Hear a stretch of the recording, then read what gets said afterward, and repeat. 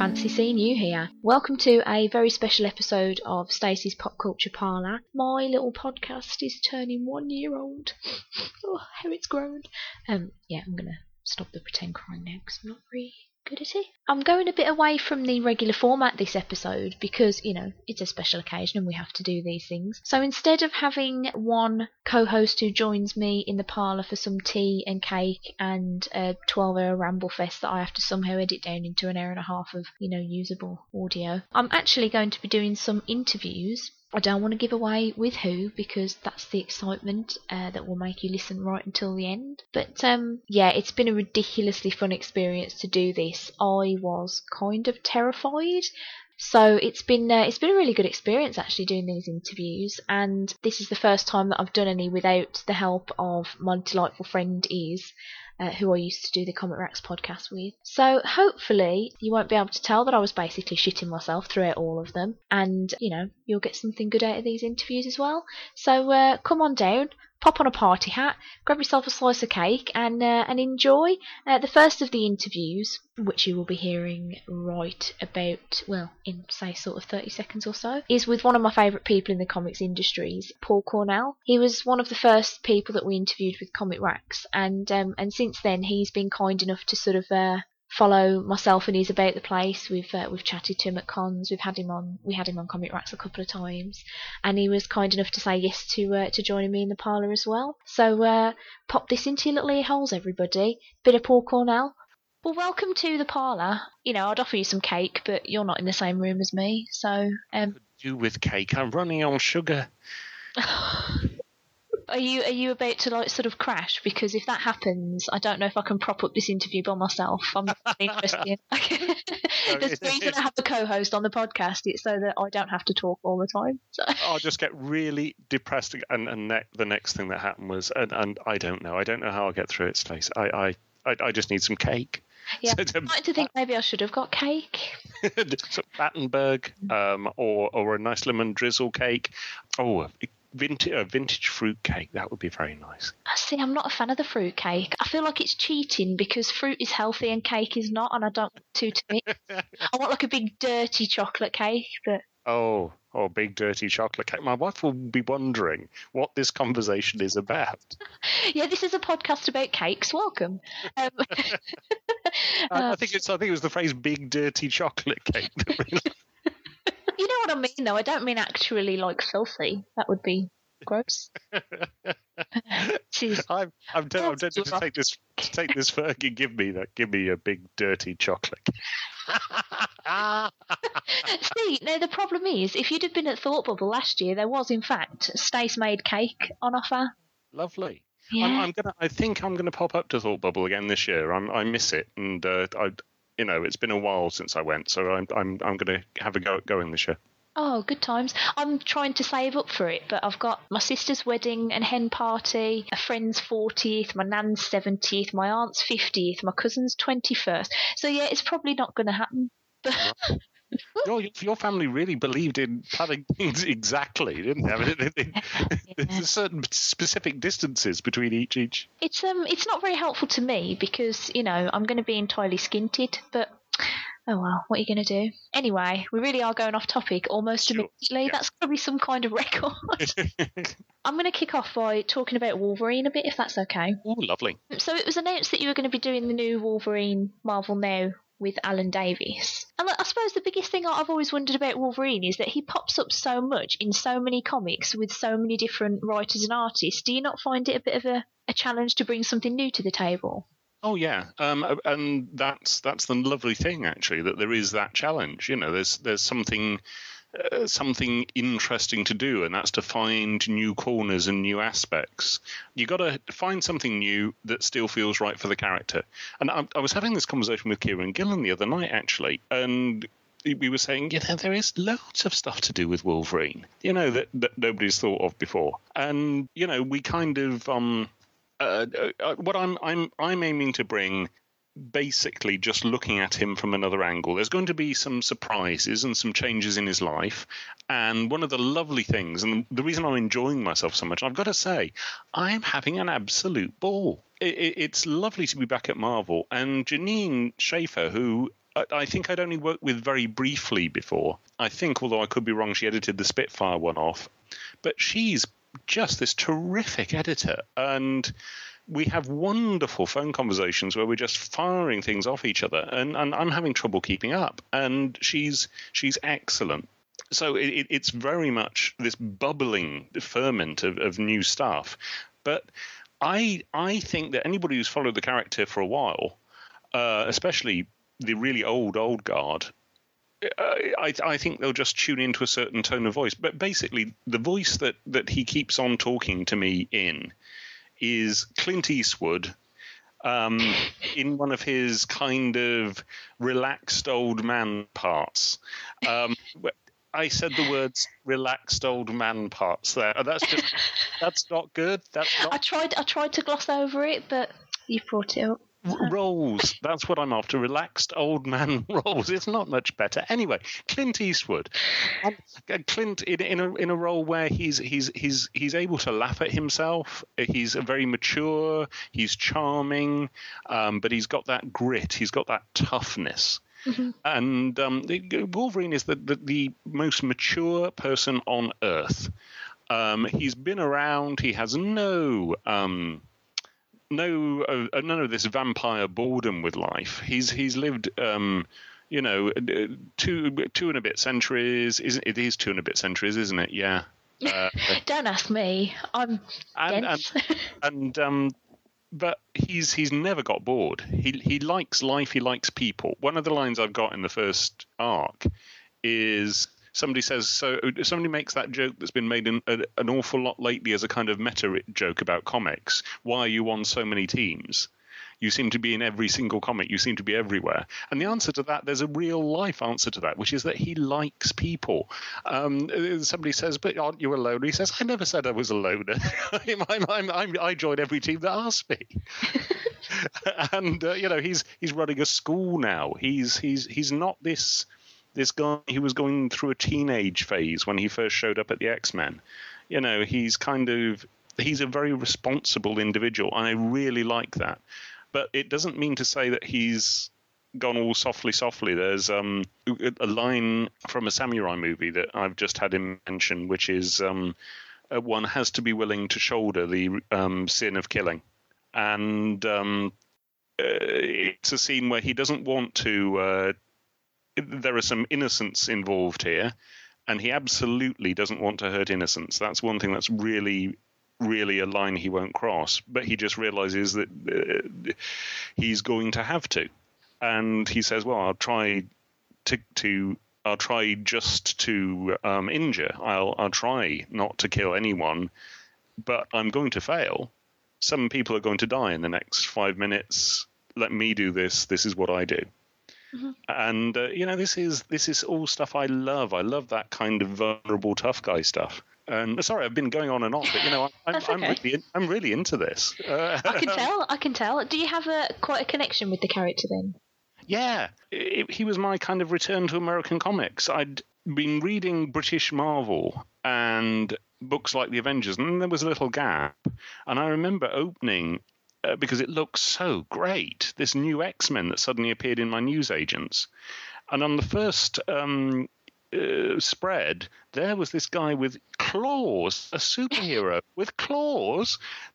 I think actually that's right at the heart of Wolverine's entire appeal, that moment of sheer amazement. Being thrown through the air by Colossus towards Sauron, a giant pterodactyl man. And I just thought, that's brilliant.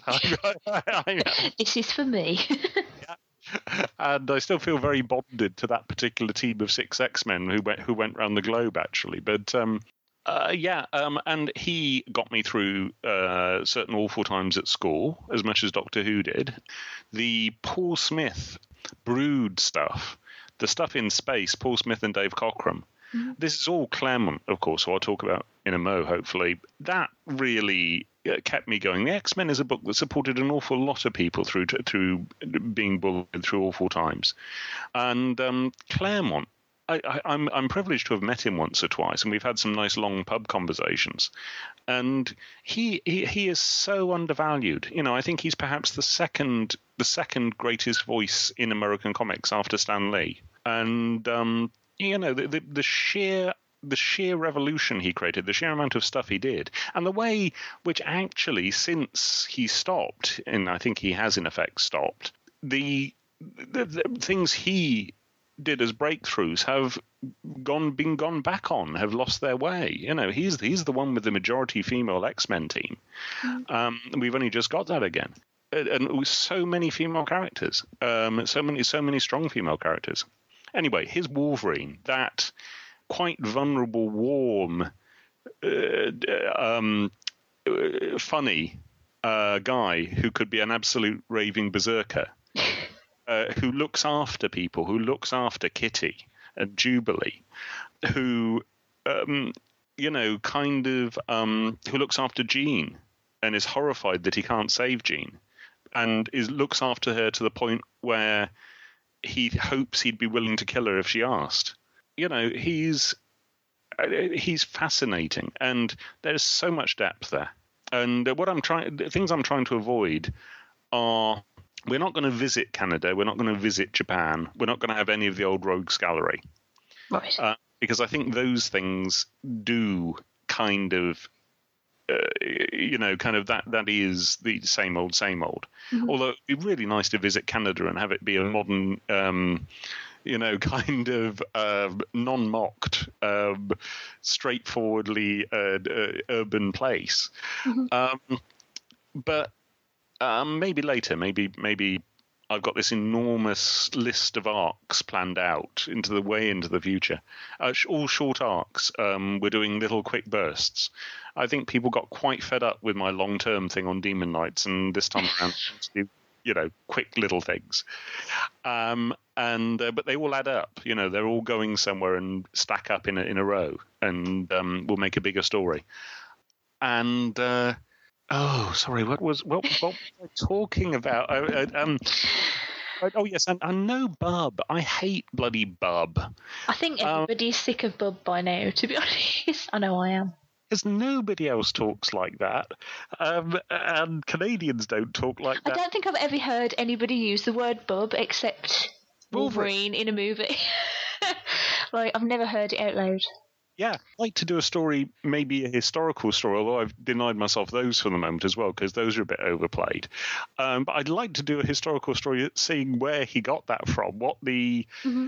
It must have felt current for Claremont in the 1970s, 1980s, and but I wonder where it's current from. And it's got to be a really specific place and time. But anyway, somewhere in X-Men continuity, I bet somebody's done that already. It's entirely possible. Sorry. Wolverine's got so many sort of origin stories and things. I would imagine someone's probably covered it somewhere that I haven't read. I feel really bad now. Sort of bringing it vaguely more up to date, I'm going to spoil this sort of for people who haven't been keeping up with Marvel Comics, particularly the Avengers versus X-Men stuff. How do you think the whole business or how are you going to tie in the whole business with Scott Summers and the death of Xavier? Because obviously that's going to be a big deal for Wolverine. There's several things looming over Wolverine at the start of this. One, the really important thing to say is, I think it's naive of me maybe, but I'm hoping that maybe somebody who's never read Wolverine will pick this up. So I am actually reintroducing the character to some degree. Mm-hmm. You can pick up this first issue and you will learn everything you need to know about him, which isn't very much, but it's all there. And there's no shadow of continuity looming over it. But what there is character shadow. Mm-hmm. So him and Scott, the death of Charles, and one other big character event are all playing hugely on his mind, and he's made some changes as a result. And across these first 4 and then these first 6 issues, a 4-parter and a 2-parter, there's 2 action movie plots back to back, which demonstrate, when put together, how he's been affected by all this stuff. And I for instance, I keep having him reference what Charles would have wanted, what Charles would have said. as he kind of sees himself as the inheritor a bit since he's in charge of the school. This all suits this guy who's almost having a midlife crisis, although that's a kind of trite way to put it.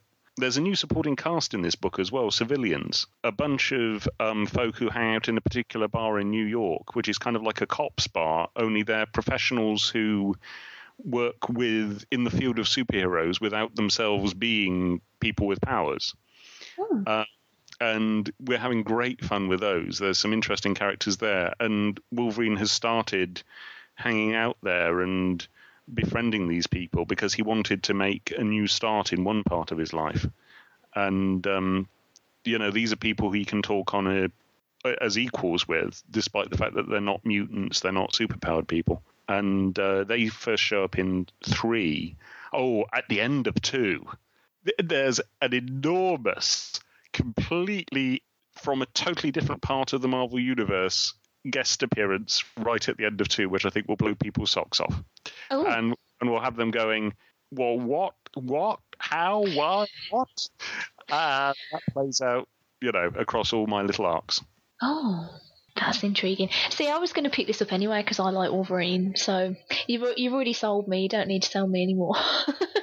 Even the people who like, I can understand them being a little jaded because there's been so much Wolverine. So really, I want to emphasize the freshness. And Alan's pencils are just terrific. I'm just getting such a fanboy rush off them. If anything, he's changed his game a bit. There's a kind of modernity to them. There's so much detail of street level New York, and you kind of still associate Alan, I think, a little with whimsy because of that long Excalibur run where he was often called upon to do whimsy. But actually, he's really good with emotion and drama and character scenes and street level stuff. And that's kind of what we're playing at the start. I'm going to sort of move away from comics for a bit, just because it is a pop culture parlour. It's not all about the comics. It's mostly about the comics. And talk a bit about London Falling, if that's okay. Please. So for those who don't know what that is, do you want to give a little brief synopsis? It's my first urban fantasy novel. It's out from Tor in Britain, and it's out in the States in April. It's kind of the Wire do Buffy in London right now. London undercover coppers have a suspect explode in custody and realize that they're up against the forces of the supernatural and gain accidentally the ability to see this stuff, freak out, and then decide the only way they're going to survive this is by using your actual police methods and tactics against this stuff. And it's been my pleasure to meet a number of fantastic undercover coppers and intelligence analysts in the making of it. And it's a police procedural urban fantasy. So I'll freely admit that I haven't read this yet. It is on my to-read pile, but I've read a few reviews online, and a lot of people have said that it's sort of darker than they were expecting from your good self. Was that a direction you wanted to go in to sort of come away from the lighter stuff that you've done, or? I do like to not be typecast. And one of the things I wanted when I went to Marvel was, I said, not an English book. I don't want to be that British guy. Yeah. And Wolverine is absolutely what I was after in that regard. And although, I dearly love the Captain Britain characters and would love to get back to them, but not now. Wait until I've become that guy who writes Wolverine, and then I'll go back and change the typecasting again. But in terms of London Falling, I wanted to write something really emotional and in my straightforward, from the heart voice that I used to write my Doctor Who novels in. A book that, I wouldn't be thinking twice about what voice I had. And it turned out to be quite dark, which is fine with me. There's humour through it, but, the subject matter is quite dark. And, I wanted to, do what I did in my Doctor Who episodes, make people cry a bit. And, kind of, there's emotional catharsis as well, make people feel better at the end of it as well. Mm-hmm. And I'm just getting to the end of the sequel as we speak. I say just getting to the end of it. In front of me are 3 pieces of A4 paper covered in this teeny tiny capitals I use when making notes, all of which I have to fix in. And I have been a week away from finishing for the last 3 weeks now. It's very frustrating. Oh dear. So is this going to be part of a series, or is it just the 2? No, part of a series. It's kind of like a crime series. They finish a particular case in every book, so you get a whole finished hit of something every time. But there's backstory going on, which keeps continuity between them. Oh, splendid! I'm definitely going to have to check those out because I can't say as I've ever read an urban fantasy novel before. Well, it's rather nice. I've had a couple of people saying that. I think I'm bringing people in from some other directions, and magic in the city. It's. I was going to mention something, but I'm frightened that it will spoil things, so I'll leave it alone, or I'll just cut it out. In fact, I've heard say that there's quite a big link to a certain London-based football club in there. Oh yeah, it's not that big a spoiler. That's all right then. Well, I was just going to say, was that something you wanted to include straight from the offset, or did that just sort of naturally occur? Because it seems like a strange thing to include, because I don't know how it links. It seems like a very strange thing to include in a sort of magical cop drama. West Ham, you see, the occult history of West Ham Football Club, it's extraordinary. The origins of West Ham are tied up with Anne Boleyn, who they would play at the Boleyn ground. There's a castle on their badge, and castle's actually outside the ground as a kind of archway. And because Anne Boleyn reputedly stayed in a house nearby, which became known as Boleyn Castle, and that the ground was named after it. But there's all sorts of terrifying occult lore about West Ham Football Club. I got quite worried. The last thing I did was, when I was writing the book, they were in the Championship and seemed destined to stay there. And then they suddenly whooshed towards the Premiership and got in. And the very last thing I had to do in the book was change all of the matches they played to Premiership ones. I thought, oh, there's something dark happening there. There's there. And but it forms a very slight thread of the book, but it's all there and is all kind of real and historical, the occult history of West Ham Football Club. But, I would never have suspected that. I mean, I know very little about football anyway, particularly West Ham, but that's really bizarre. Yeah, I know. It was interesting reading up on that. I can imagine. I might end up reading up on that after this interview, to be honest, because I like, although I'm not particularly a person who believes in magic as such, I find it ludicrously interesting. Just where the legends come from as well, like, because half the time they come from stuff that actually did happen, but they've kind of got almost Chinese whispersy, totally blown out of proportion by the time they hit your ears. I think I do believe in magic a bit.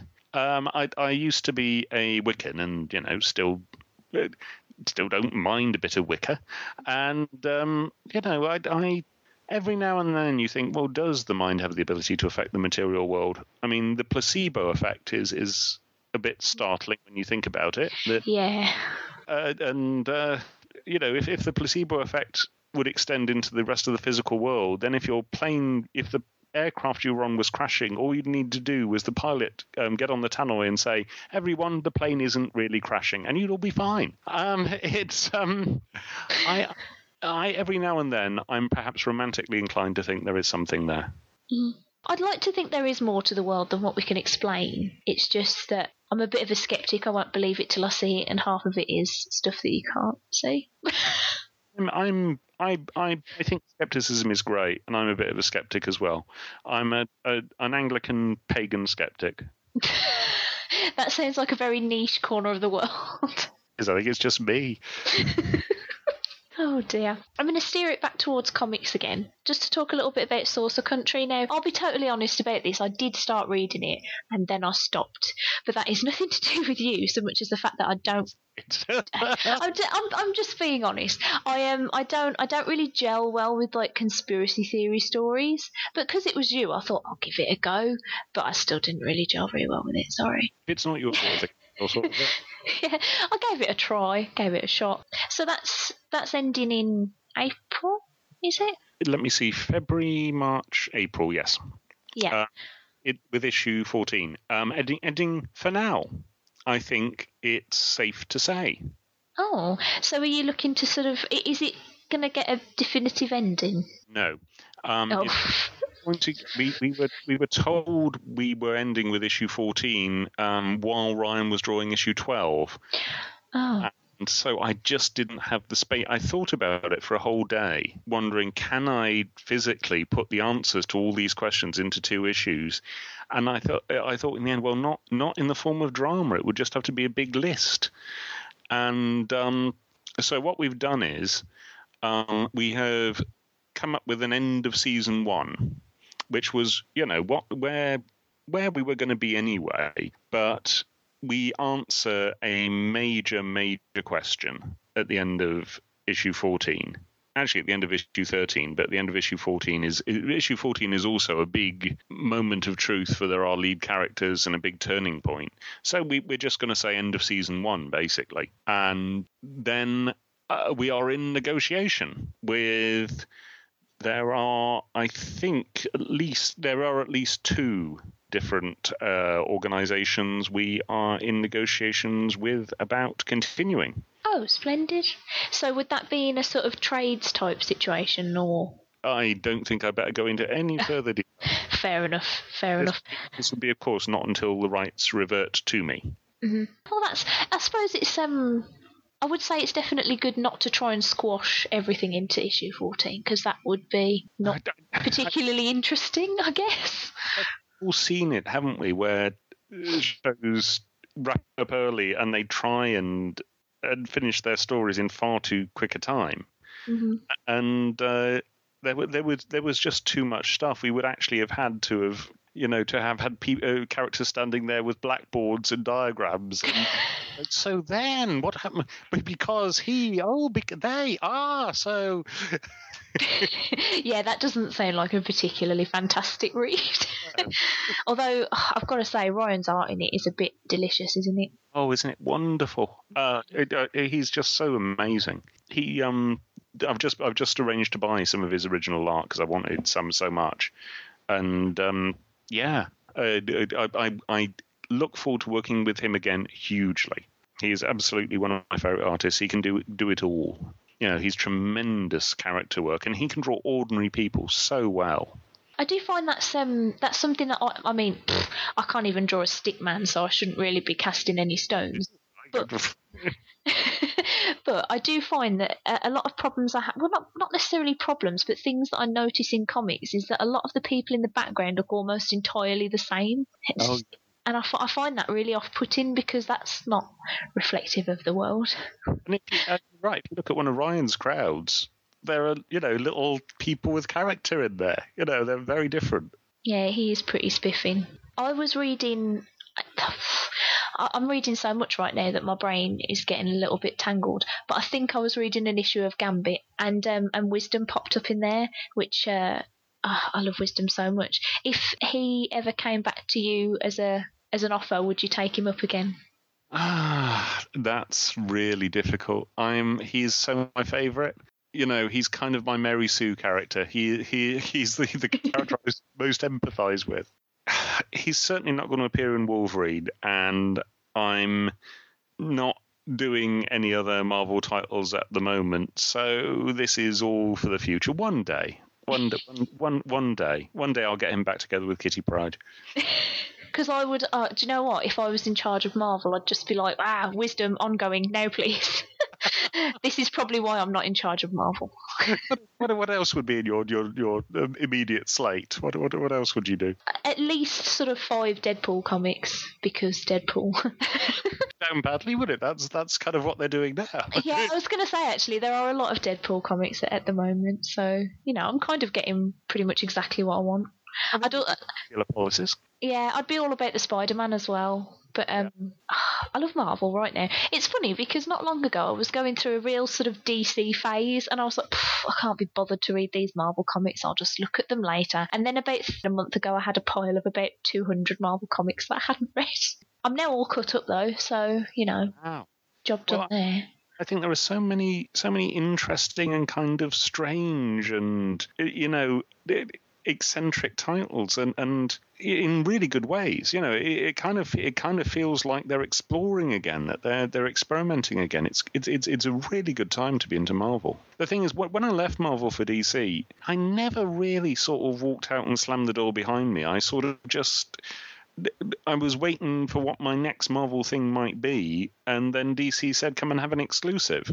So there were lots of friends that I never lost touch with, and that I was happy to get back in, into the same ranks with. I do love Marvel right now. I love Wolverine and the X-Men at the moment. I think that's a really good title. Comedy X-Men comedy title with Wolverine in it. Who'd have thought?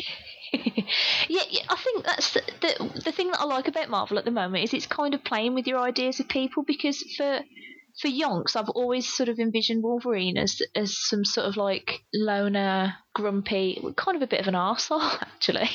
Yeah. But more recently, I mean, because sometimes Rich talks to me about comics, because he usually reads them before I do. And sometimes he tells me what's going to happen before it happens, because I'm so far behind that I'll forget by the time I read it anyway. And when he mentioned that Wolverine would be taking over the school, I was like, what? That doesn't make any sense. He's not a people person. But the more you read, I mean, recently he's been kind of brilliant. Oh, and Young Avengers and Miss Marvel. These are Captain Marvel. Captain Marvel. I keep calling her Miss Marvel. I adore Captain Marvel. Marvel. And Young Avengers has just been tremendous. I like anything Kieran Gillen does, really, and it's nice to be amongst all this again. I was so chuffed at Thought Bubble because Kieran Gillen came over to me while I was flailing. It wasn't dancing; it was actually flailing, to tell me that I was his favourite on the dance floor. Oh. And at the time, I was just like, "Yeah, thanks, that's great," because I might have been a little bit drunk on wine, and just proceeded to keep flailing. So that was good. I really must flail at one of his discos at Thought Bubble. Oh, I definitely should.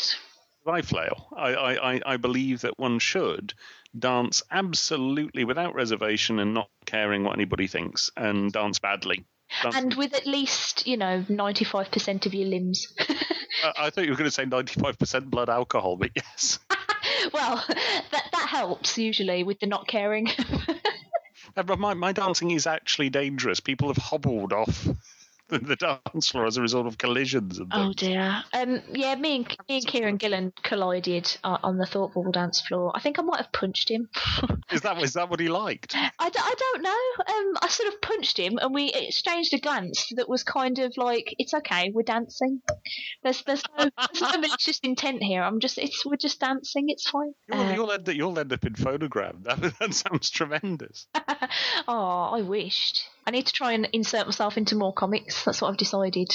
Absolutely. I have to stop changing my hair though, because that makes it difficult. Going entirely off topic now. I guess that's pretty much all I really wanted to seriously talk to you about. So, are there any things that obviously aside from Wolverine, that you would like to plug? Any sign-ins or appearances, upcoming things? I'm doing quite a lot of conventions this summer. I'm presenting the Hugo Awards this year. Ooh. Which is good fun. Apart from that, I commend people to my Twitter stream and my blog. I think I shall leave it at that. Fair enough. Well, it was absolutely lovely to have you on the show. Well, thank you very much for having me on. I do appreciate it. Thank you. Well, I've got to go and play with my little man, and I've got a baby to go and look after as well. Oh, I like it. We'll just start rude and end rude. That's the way forward, I think. And do you know what? Any of the other interviews I do now, if they don't start and finish that way, I'm going to be really disappointed. Oh, dear. Thank you again for coming on. Thanks very much. Cheers then. Bye. Cheers. Bye.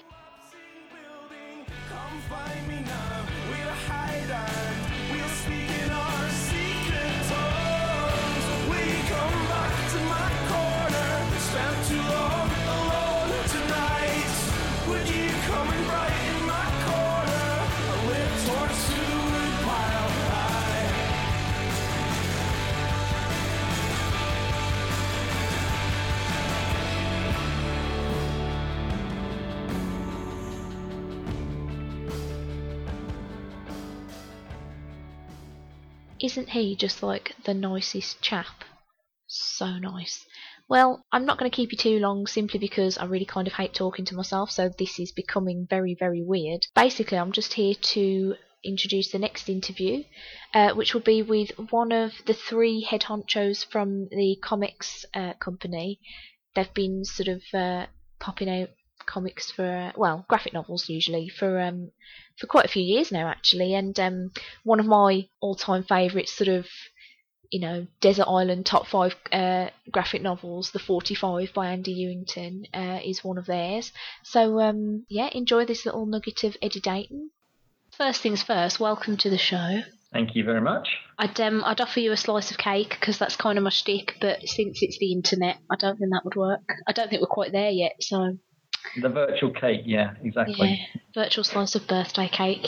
So for those people who don't know your good self, I will have done a wee introduction that I've recorded separately from you so I don't embarrass myself. Okay. But do you want to just do a quick explanation of what ComX is and what it does and what your part in it is? Well, I guess you would call me the editor-in-chief of the company. ComX has been going now since the year 2000, believe it or not. And we are probably one of the most innovative, original British comic publishers out there, I'd like to think. Independent comic publishers, anyway. And we've released all kinds of different products, everything from Class War, Bazooka Duels in the early days, Razor Jack with John Higgins, right through to 45 with Andy Ewington, Blue Spear, new one Babel that we've got out, and Monster Myths, the whole slew of books that we've had out.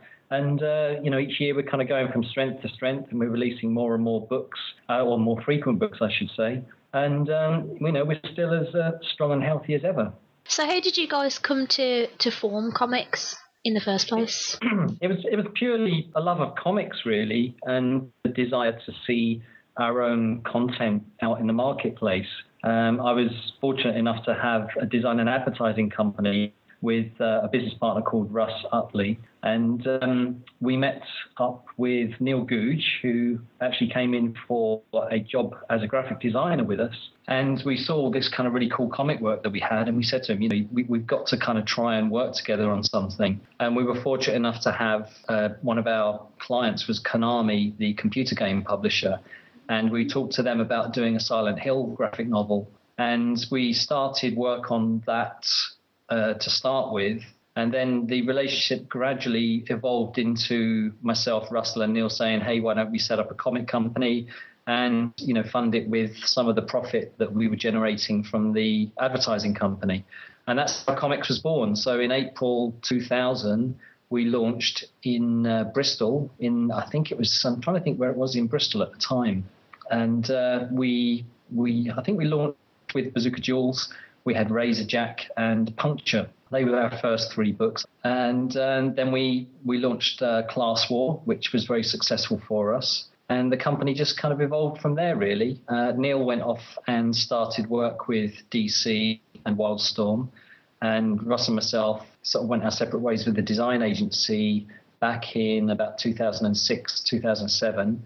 I still retained a passion for ComX and decided to carry on with my business partner, Benjamin Sharabani, who is he's our film producer and represents the company out in Los Angeles. And there's myself and Ben now, and our other business partner, John Sloan, who is a marketing director, and he's responsible for the kind of the marketing direction of the books.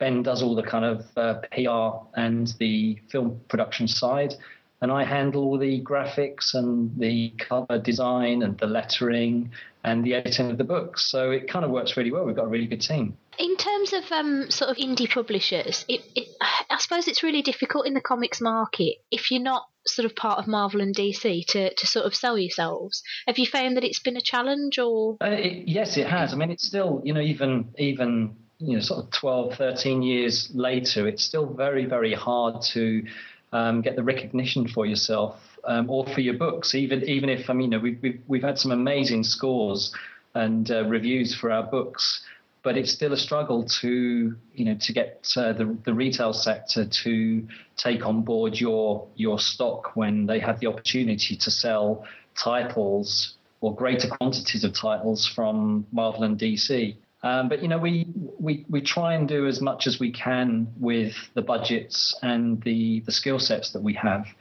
And it's I think we are fairly successful as a small publisher in terms of the accolade and the respect that we get. And there's always room for maneuver, but I think the opportunities to promote yourself are becoming greater and wider, thanks to things like the internet and thanks to podcasts like this, where you get there's the more effort you're prepared to put in, I think the more effort you get back. And I think it's a great communication tool, and you can speak to everybody on a global basis now, and not just through the medium of print or the medium of radio. I think there's a lot more opportunities out there for independent publishers to get their work known.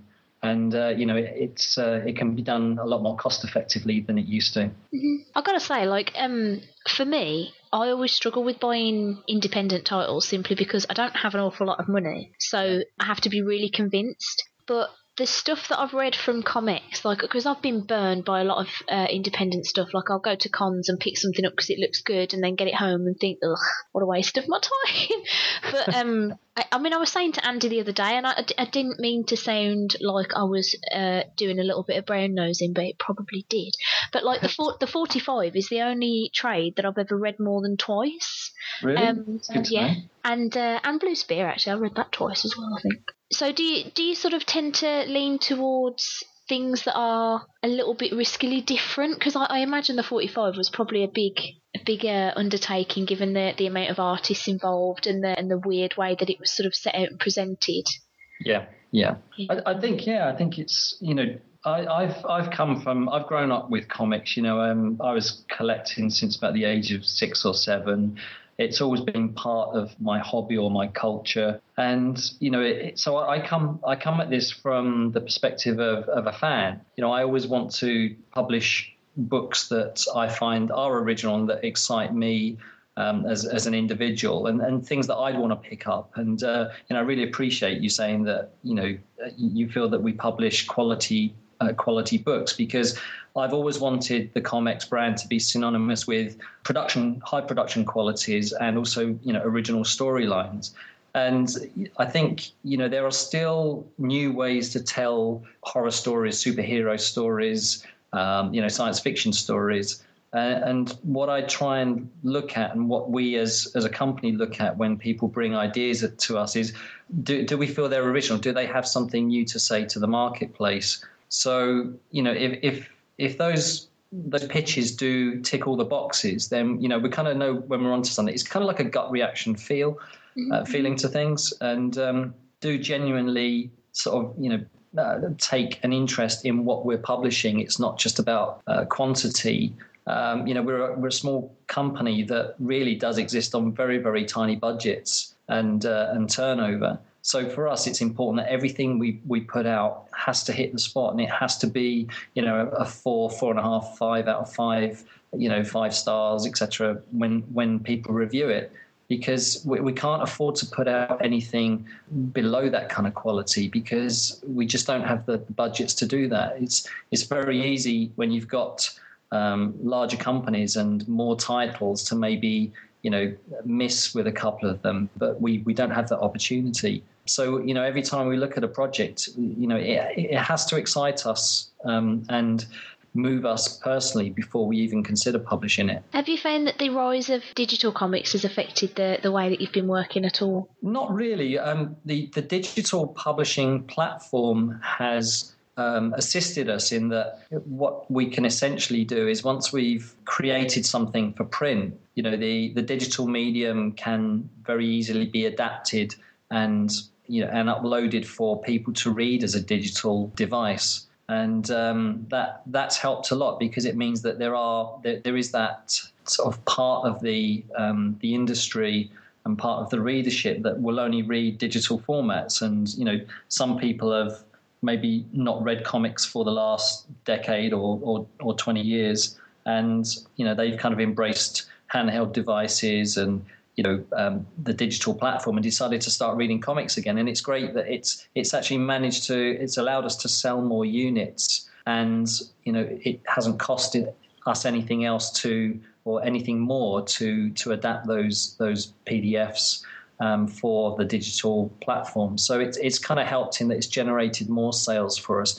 even though there's still a tiny percentage of what we sell on the print side. It has allowed us to sell more units to a more diverse range of people. Oh, that's good, because you tend to hear a lot of people bemoaning digital stuff.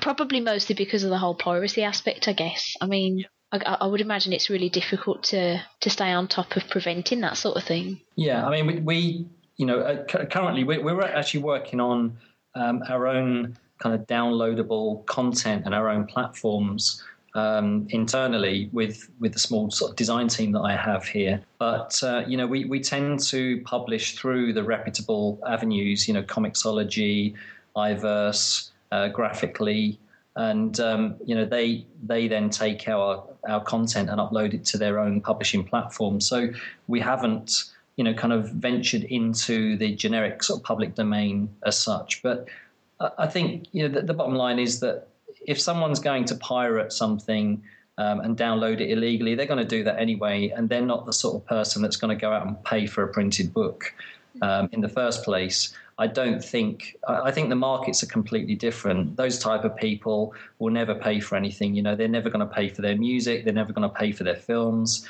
So I think that's a small percentage of people compared to the people that do respect the industry. And I think as long as you price your books at the right price, then there's no reason why people won't support you. For instance, if you look at our books on Comixology and on Comics Plus on the iVerse platform, we've tried to price them very, very economically so that you can have the opportunity to download quite a few pages of hopefully good quality content for quite a reasonable price.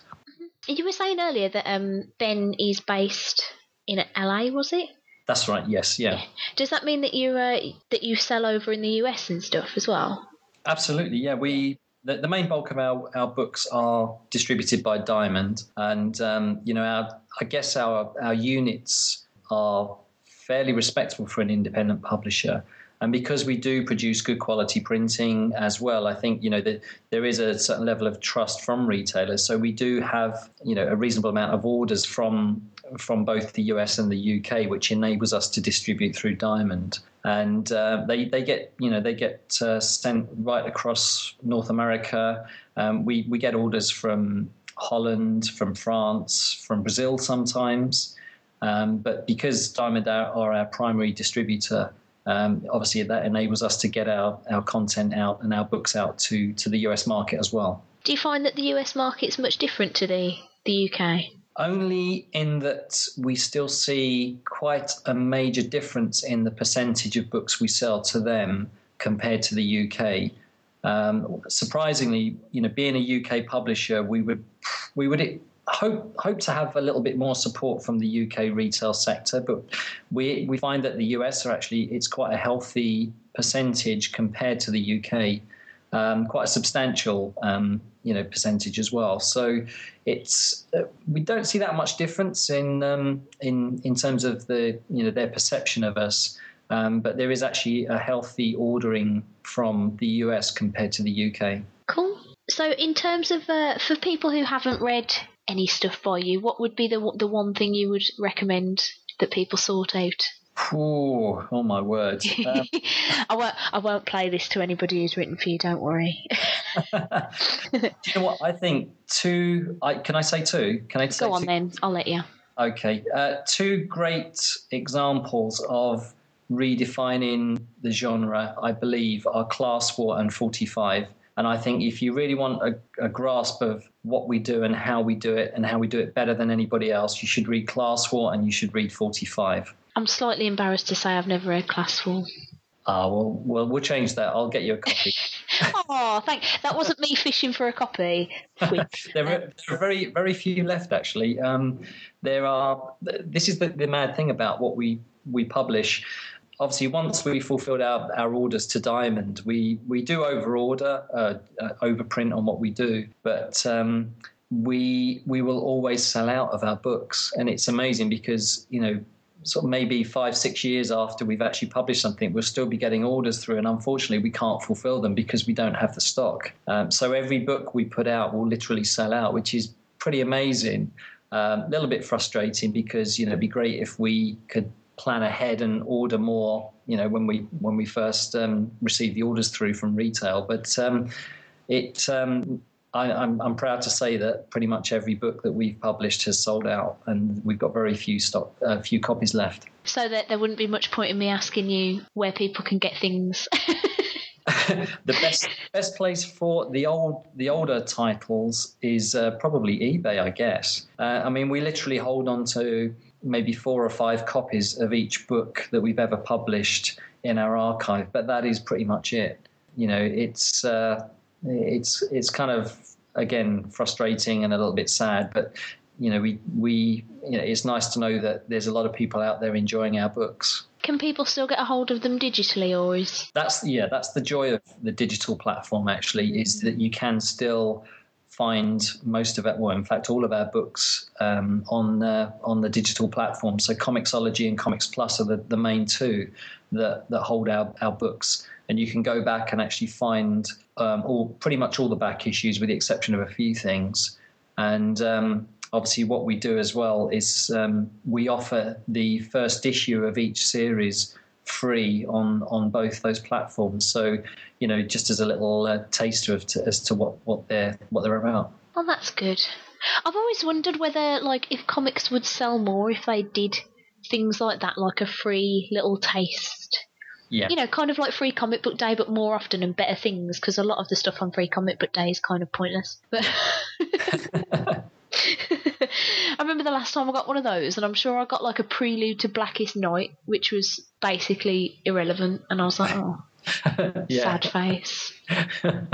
We the way we look at it is, if our books are out in the marketplace, and we want people to read one of our books and enjoy it, and then hopefully go out and buy another book just because they enjoyed something, the first one, then that's great, So we'd rather our books were out there in the public domain, and people were reading them and recommending them, and maybe buying the new book that comes out because they enjoyed the last one. That's what it's all about for us. So it's about the exposure. It's about getting your publishing out there and letting people know it's around. Well, like I said before, I've been burnt by independent comics before, and if I could have a wee taste beforehand, because like I say, my money is sparse, and if I could have a wee taste beforehand, I probably wouldn't have wasted so much on stuff that I didn't like, and could have bought other things that were probably better.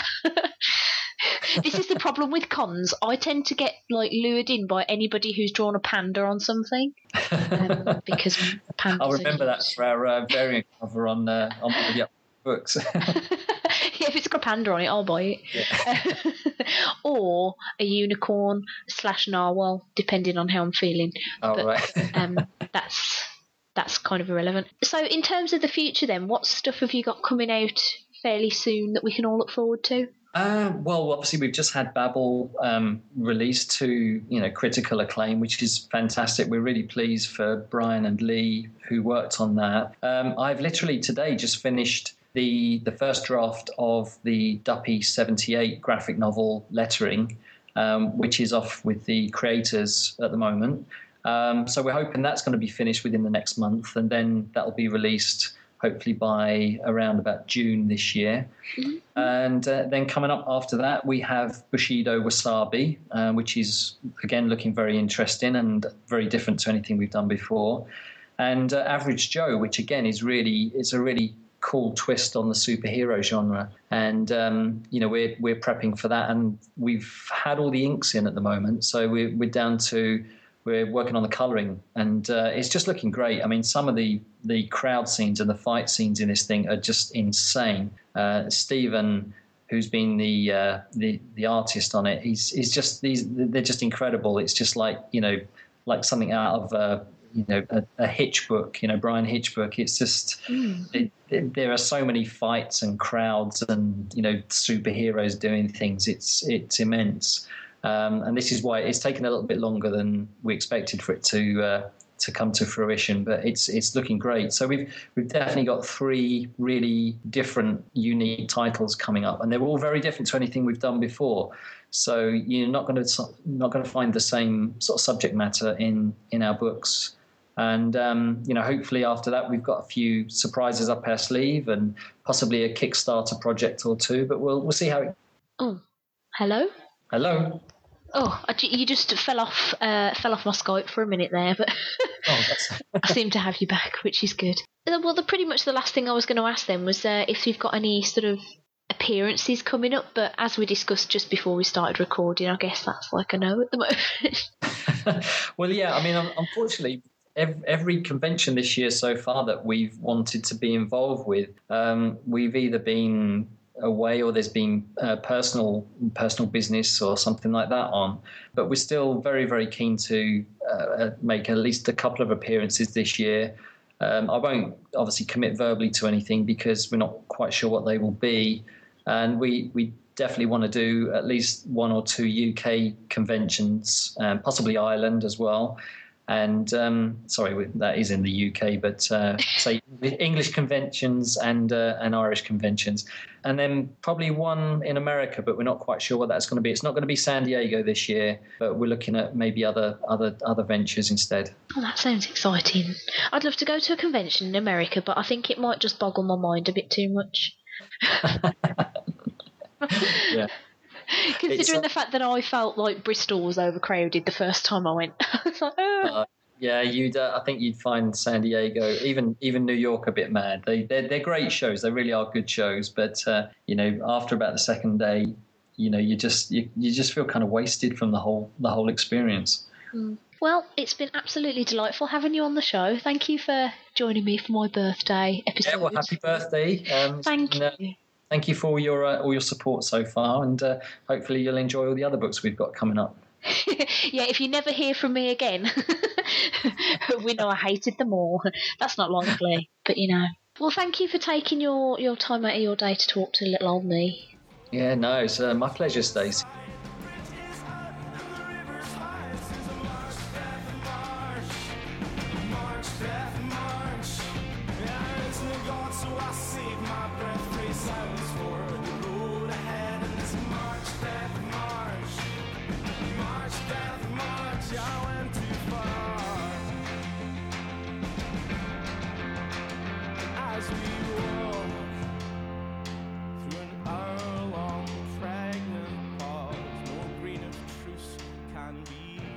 Hey, it's me again.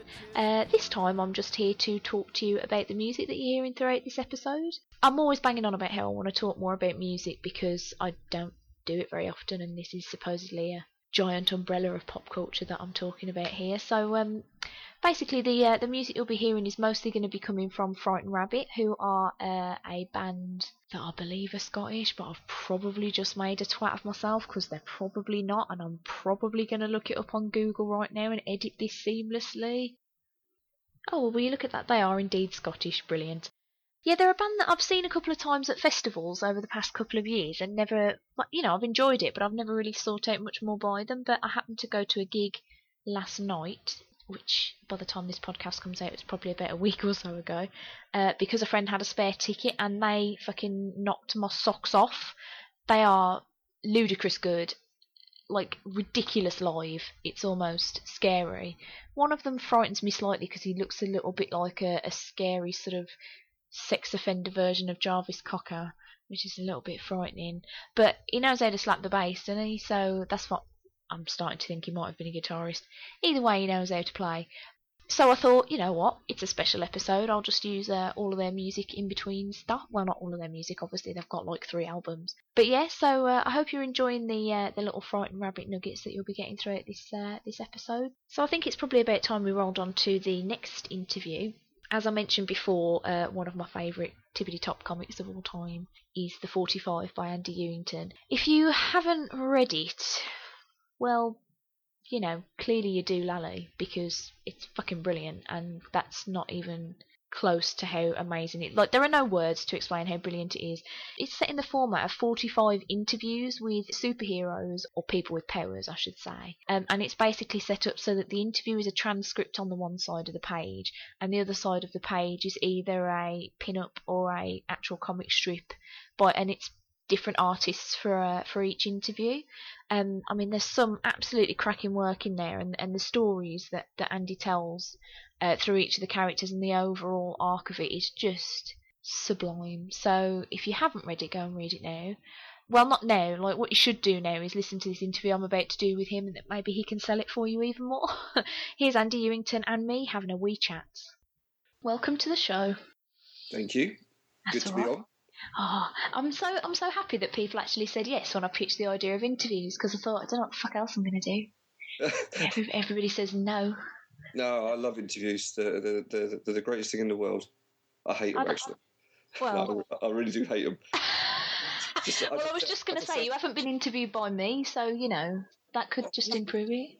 We had, well, true. No, many years ago, we did we did an interview together. I don't think that counts, though, because Izzy's much better than me. So, you know, there's probably going to be we just don't expect that level of professionalism, is all I'm saying.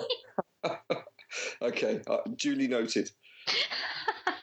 Oh dear, I'm really not selling myself here, am I? But, you know, thanks for coming on. So, yeah. Well, the first thing I wanted to say, which is not actually a question, it's just me having a bit of a rave, is thanks for Blue Spear, because it's the tits. I got that last year. I think it was last year that came. God, that seems like a long time ago. February last year. Holy crap. Yeah, but it was totally the tits. I think I reviewed it actually on the show, so, you know, and I did say I liked it. That's all right. That's all right. You keep writing good things, and I'll keep saying slightly inappropriately good things about them. Like. No pressure then. No pressure. Just don't be shit ever. I'll try not to be. Okay, good. So, for those that don't know, Blue Spear came sort of spinning off from your debut of the 45, which was 2010. She says questioningly. So you're asking me things that were sort of years ago. I struggle with anything that was 2 weeks ago. So you could say anything that happened years ago, and I'll just probably go, yeah, sounds about right. Fair enough. Shall I just make it all up then, and we'll just run with it? Okay, cool. That sounds good. So for those sort of mental people who haven't read 45 or clearly haven't listened to me ever do an episode of anything, because I'm always raving about it, do you want to have a bit of an explain of what that was? Yep. Very quickly, it was a series of superhero interviews undertaken by a journalist who was going to be a father-to-be, set in a world where superheroes, super babies can be born to just normal people. So he interviews a whole heap of different characters, all the way through a chronological order from start all the way through to a death. And on the way, he sort of uncovers a nefarious plot, which leads him into sort of trepidation and danger along the way. And it was called 45 for various reasons, but one of them because we had 45 different artists contributing just one page that sort of ran parallel to the transcript that I wrote. That sounds like it would be ludicrously difficult to organise. Yeah, it was quite daunting. I mean, I had a lot of help, obviously, from Comics and Ed and Ben. I mean, they knew the artists. I mean, it was a debut comic, so it was all new to me, and they were invaluable with their advice as to who to approach. And really, once I got a couple of the guys like Trevor Hairside on board and Liam Sharp, it made my life a little bit easier. I just had to wait for people to come available. I didn't realise exactly how long it took, and that they were busy on other things. I just naturally assumed that they'll be waiting around for somebody like me to go, can you just do one page, you know? So, was there anybody in particular that you really wanted to approach but couldn't get for any reason? You know, I did the obvious things where you got to remember that I came from a background that pretty much I didn't know anything about comics to a greater or lesser degree. So I went for the obvious people like Jim Lee. You know, let's get Jim Lee doing it.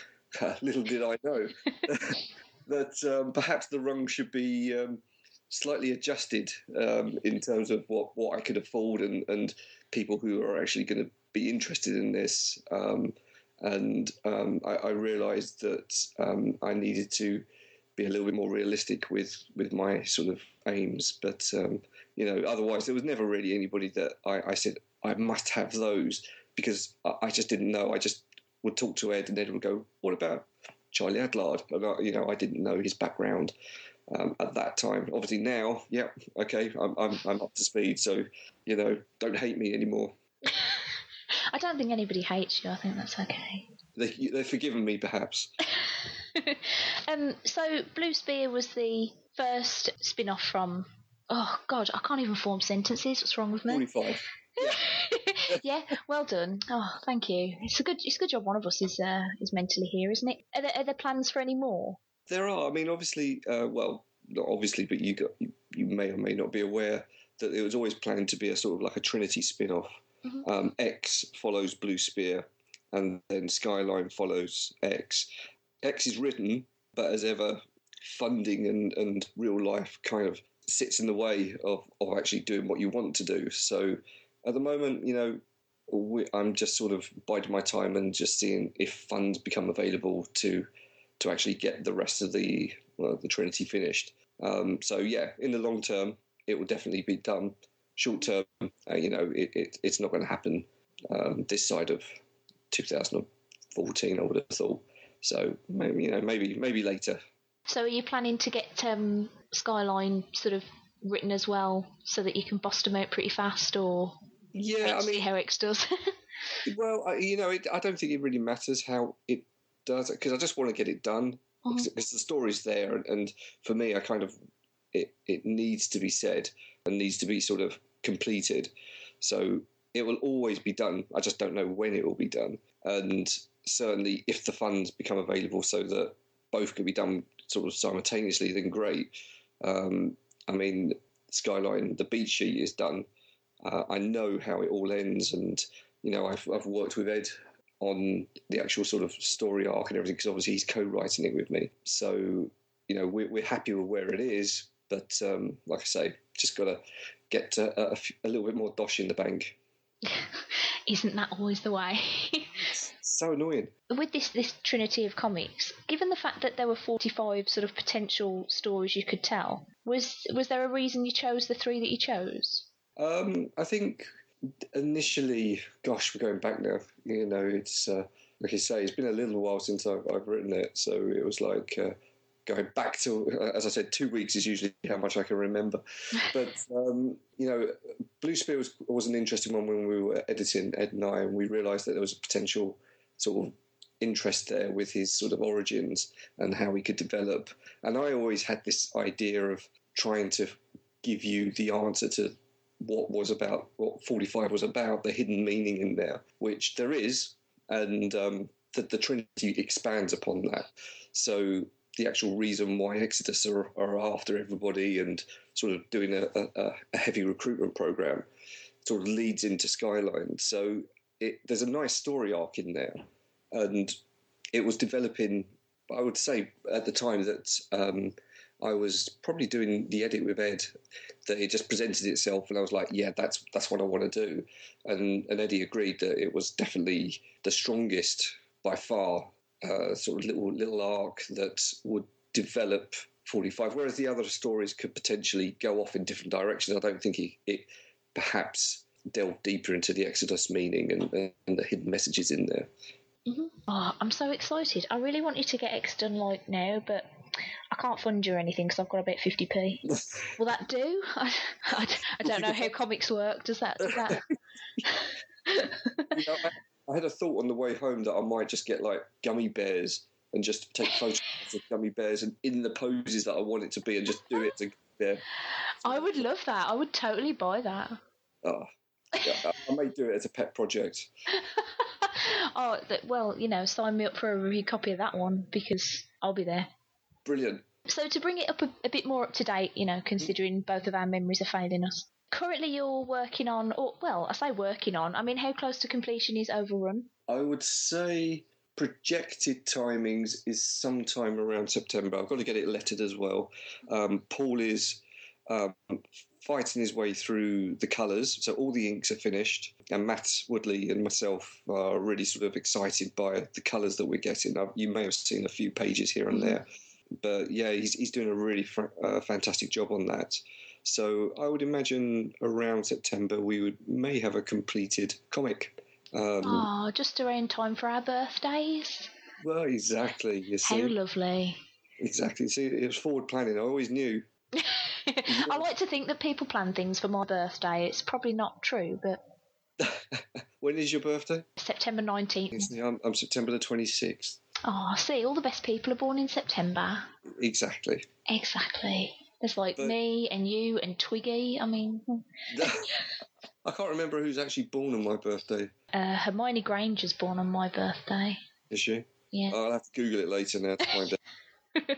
Just to go back to Overrun, because as much as I'd like to continue to talk about my birthday and how great I am, this is an interview with you. So for those that don't really know what's going on, what's the story of Overrun?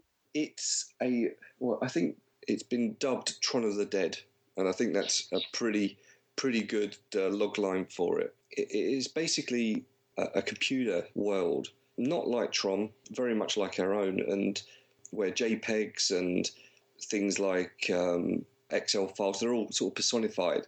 So JPEGs have normal people with T-shirts with pictures on them, and Excel spreadsheets are very much sort of checkered shirts, looking like accountants.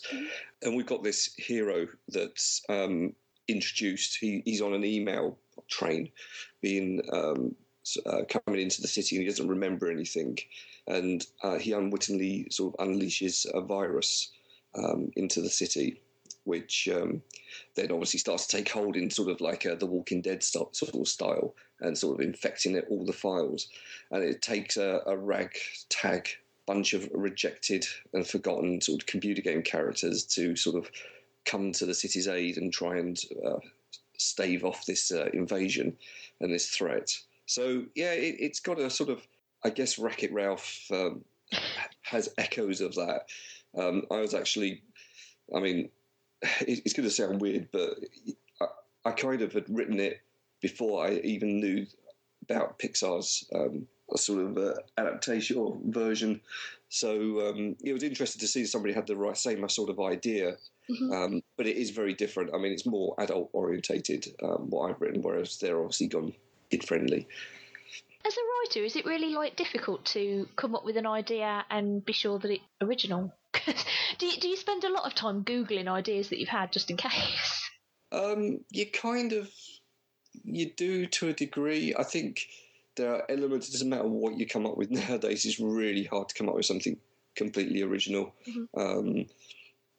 45 was original in the way that it approached it, but and did sort of, I guess, transcript accounts, but it wasn't. It's still a superhero story at the end of the day, and obviously Overrun has echoes of Matrix and Tron and Wreck-It Ralph. So it is hard to get or be sure that your idea is completely original. And I guess sometimes you just got to go, you know what? It's original. It's original characters. I haven't ripped off somebody else's idea. I'm going to just have to trust my judgment that this is as original as I can hope it can be. Mm-hmm. And that it's original enough to still be worth telling. Yeah, exactly. I think you know in yourself if you do something, you go, well, actually, this is just a blatant rip-off of The Walking Dead, or Romeo and Juliet. I mean, a lot of stories will borrow from other stories. I mean, Star Wars borrows from Greek mythology like anything. So mm-hmm. you just have to accept that it will be a level that people will always draw comparisons to. But as long as you know in yourself that you created it from an original source, then I think you're going to be true to yourself. Mm-hmm. Have you seen Wreck-It Ralph then? I haven't. I really want to. Oh, you should. It's really good. I want to take my little boy, but I haven't had a chance to. With kids, you just kind of, your time disappears, so we haven't had a chance to go to the cinema together yet. I can imagine. I've got an absolute obsession with one of the guys who does the voice acting in it. He played Kenneth in 30 Rock, and I was like, oh, because they ended 30 Rock, and then Wreck-It Ralph came out, and that placated me somewhat for a moment there. I'm a bit weird like that. No. That Overrun, by the way, sounds kind of brilliant. Well, thank you. I hope it is. Look at you. You might as well just take my wallet and have everything inside of it, because you're just being quite rude. Well, it's good stuff.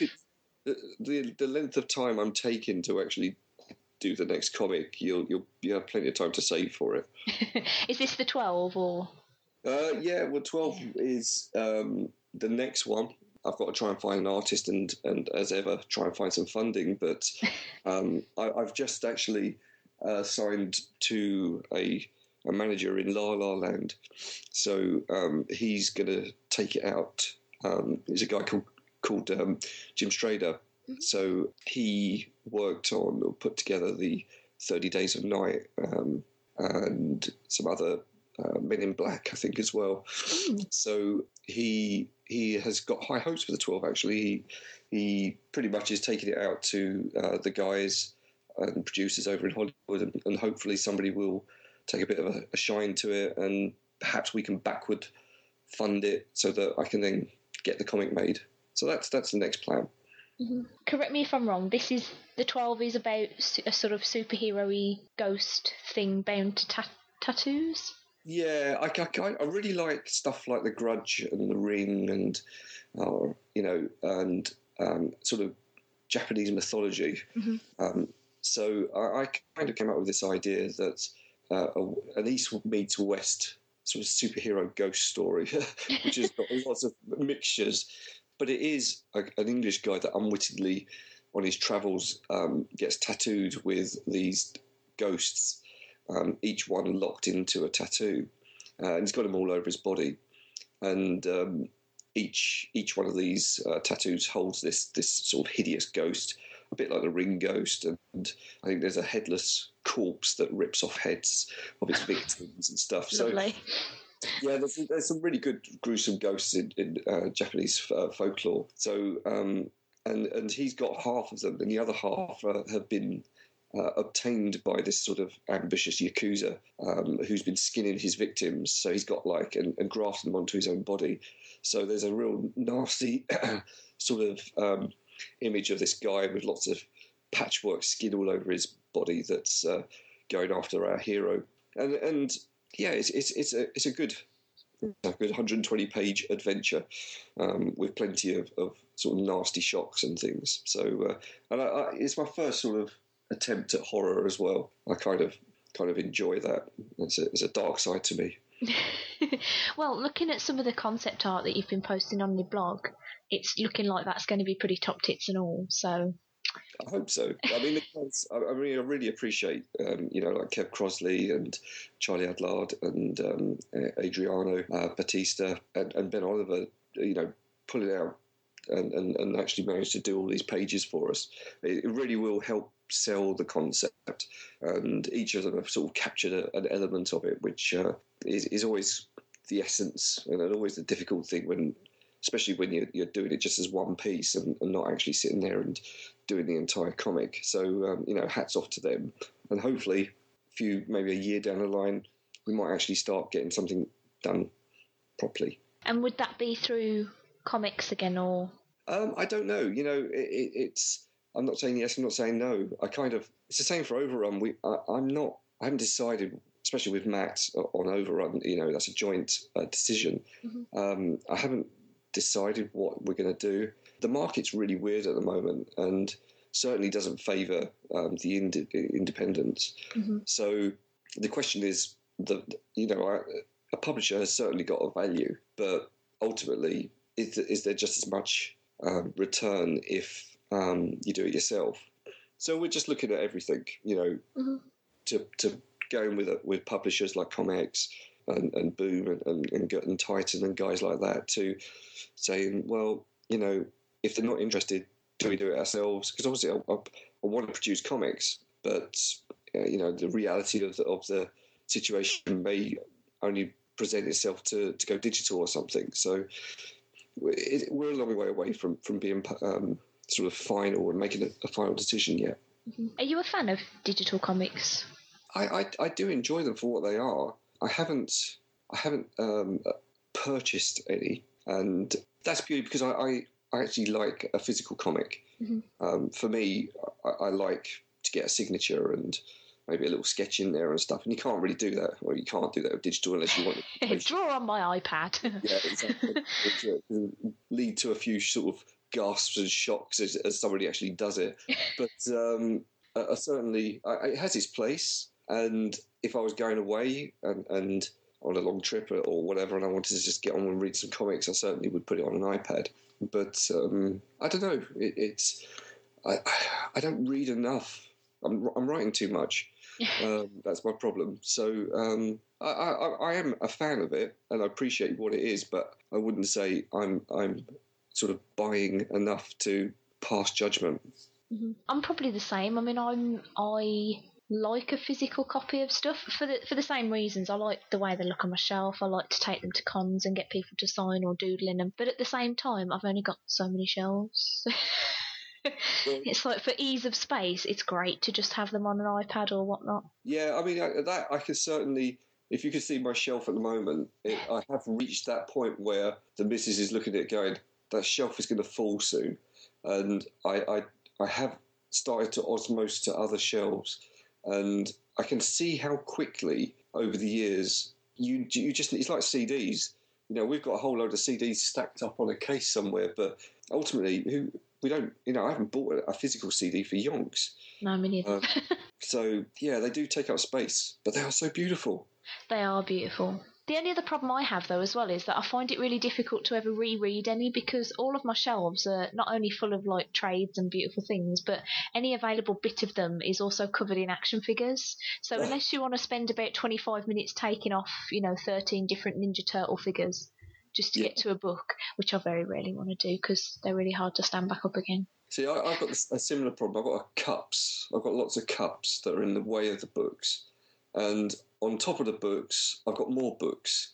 I've got a load of fighting fantasy books that are sitting on top. And I know that if I start taking 2 of those books out, the whole thing will... I've even got a tin of Quality Street Lego, Star Wars Lego, that are off bits from an AT-AT Walker that I couldn't work out where the other bits went. And they're just sitting in a quality tin. So that's sitting on top of the book. So I just know the whole thing is probably balanced by this one comic. And if I take the wrong comic out, it'll be like Kaplunk. The whole lot will just fall down. It's like trades Jenga. Yeah, it is. It is. It caused a lot of damage as well, the height that it's at. I can imagine. I've got to say, though, and this is, not trying to sound all brown nosy crawly bumlick, but the only trade that I have that is really easy for me to get off my shelf is the 45, because it's the only one that I've read more than twice. Oh, that's very kind of you to say. It's a true fact as well. That's not embellished lies to make me sound good. So makes you sound very good. In fact, people, go and buy it now. Is it still available around places?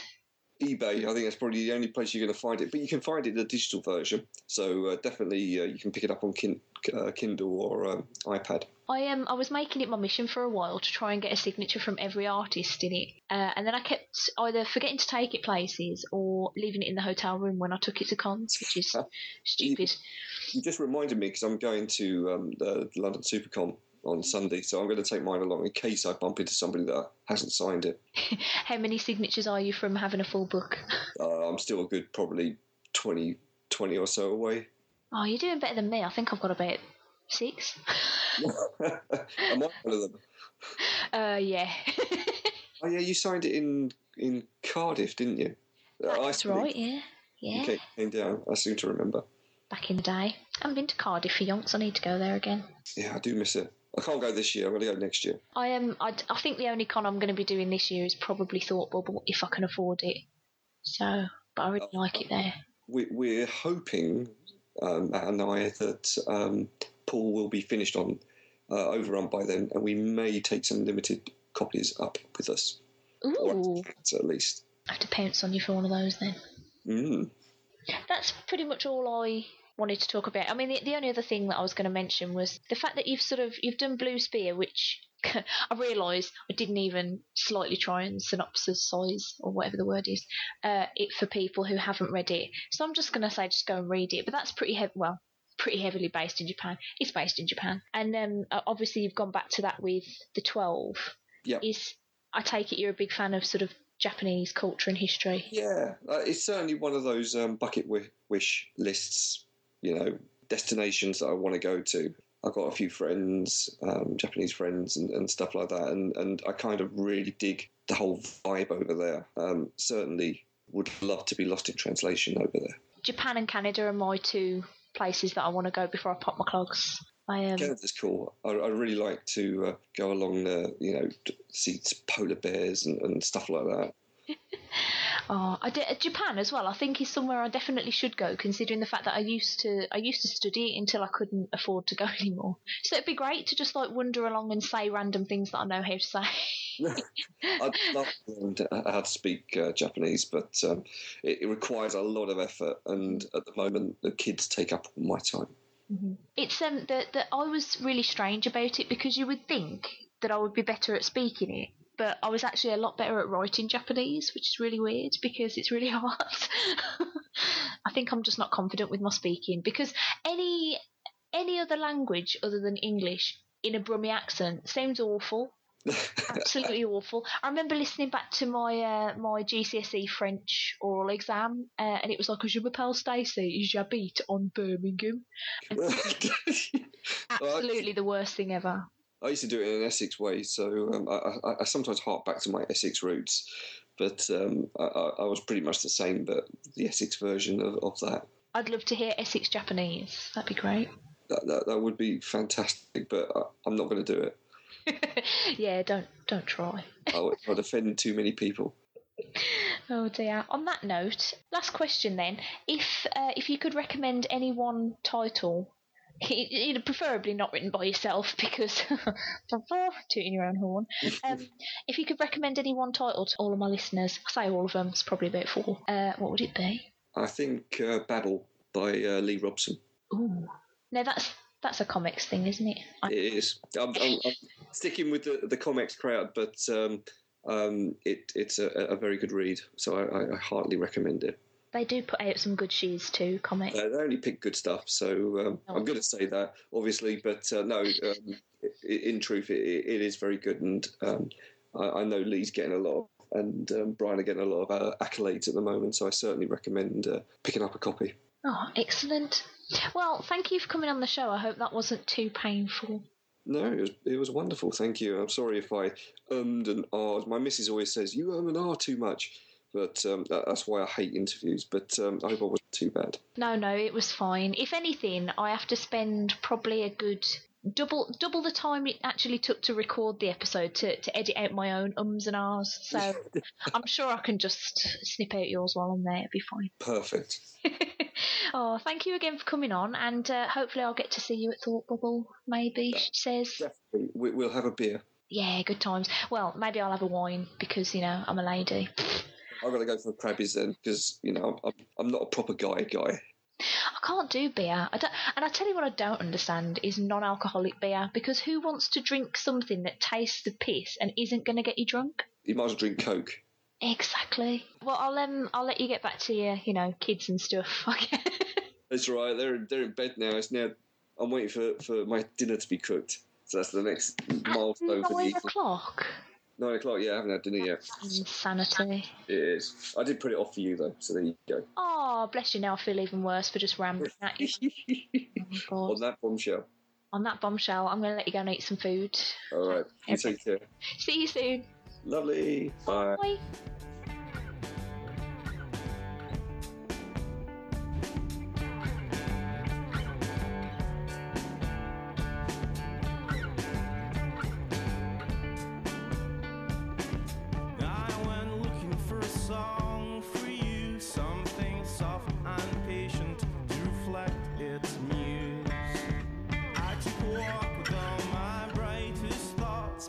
Weather soon turned and they all ran.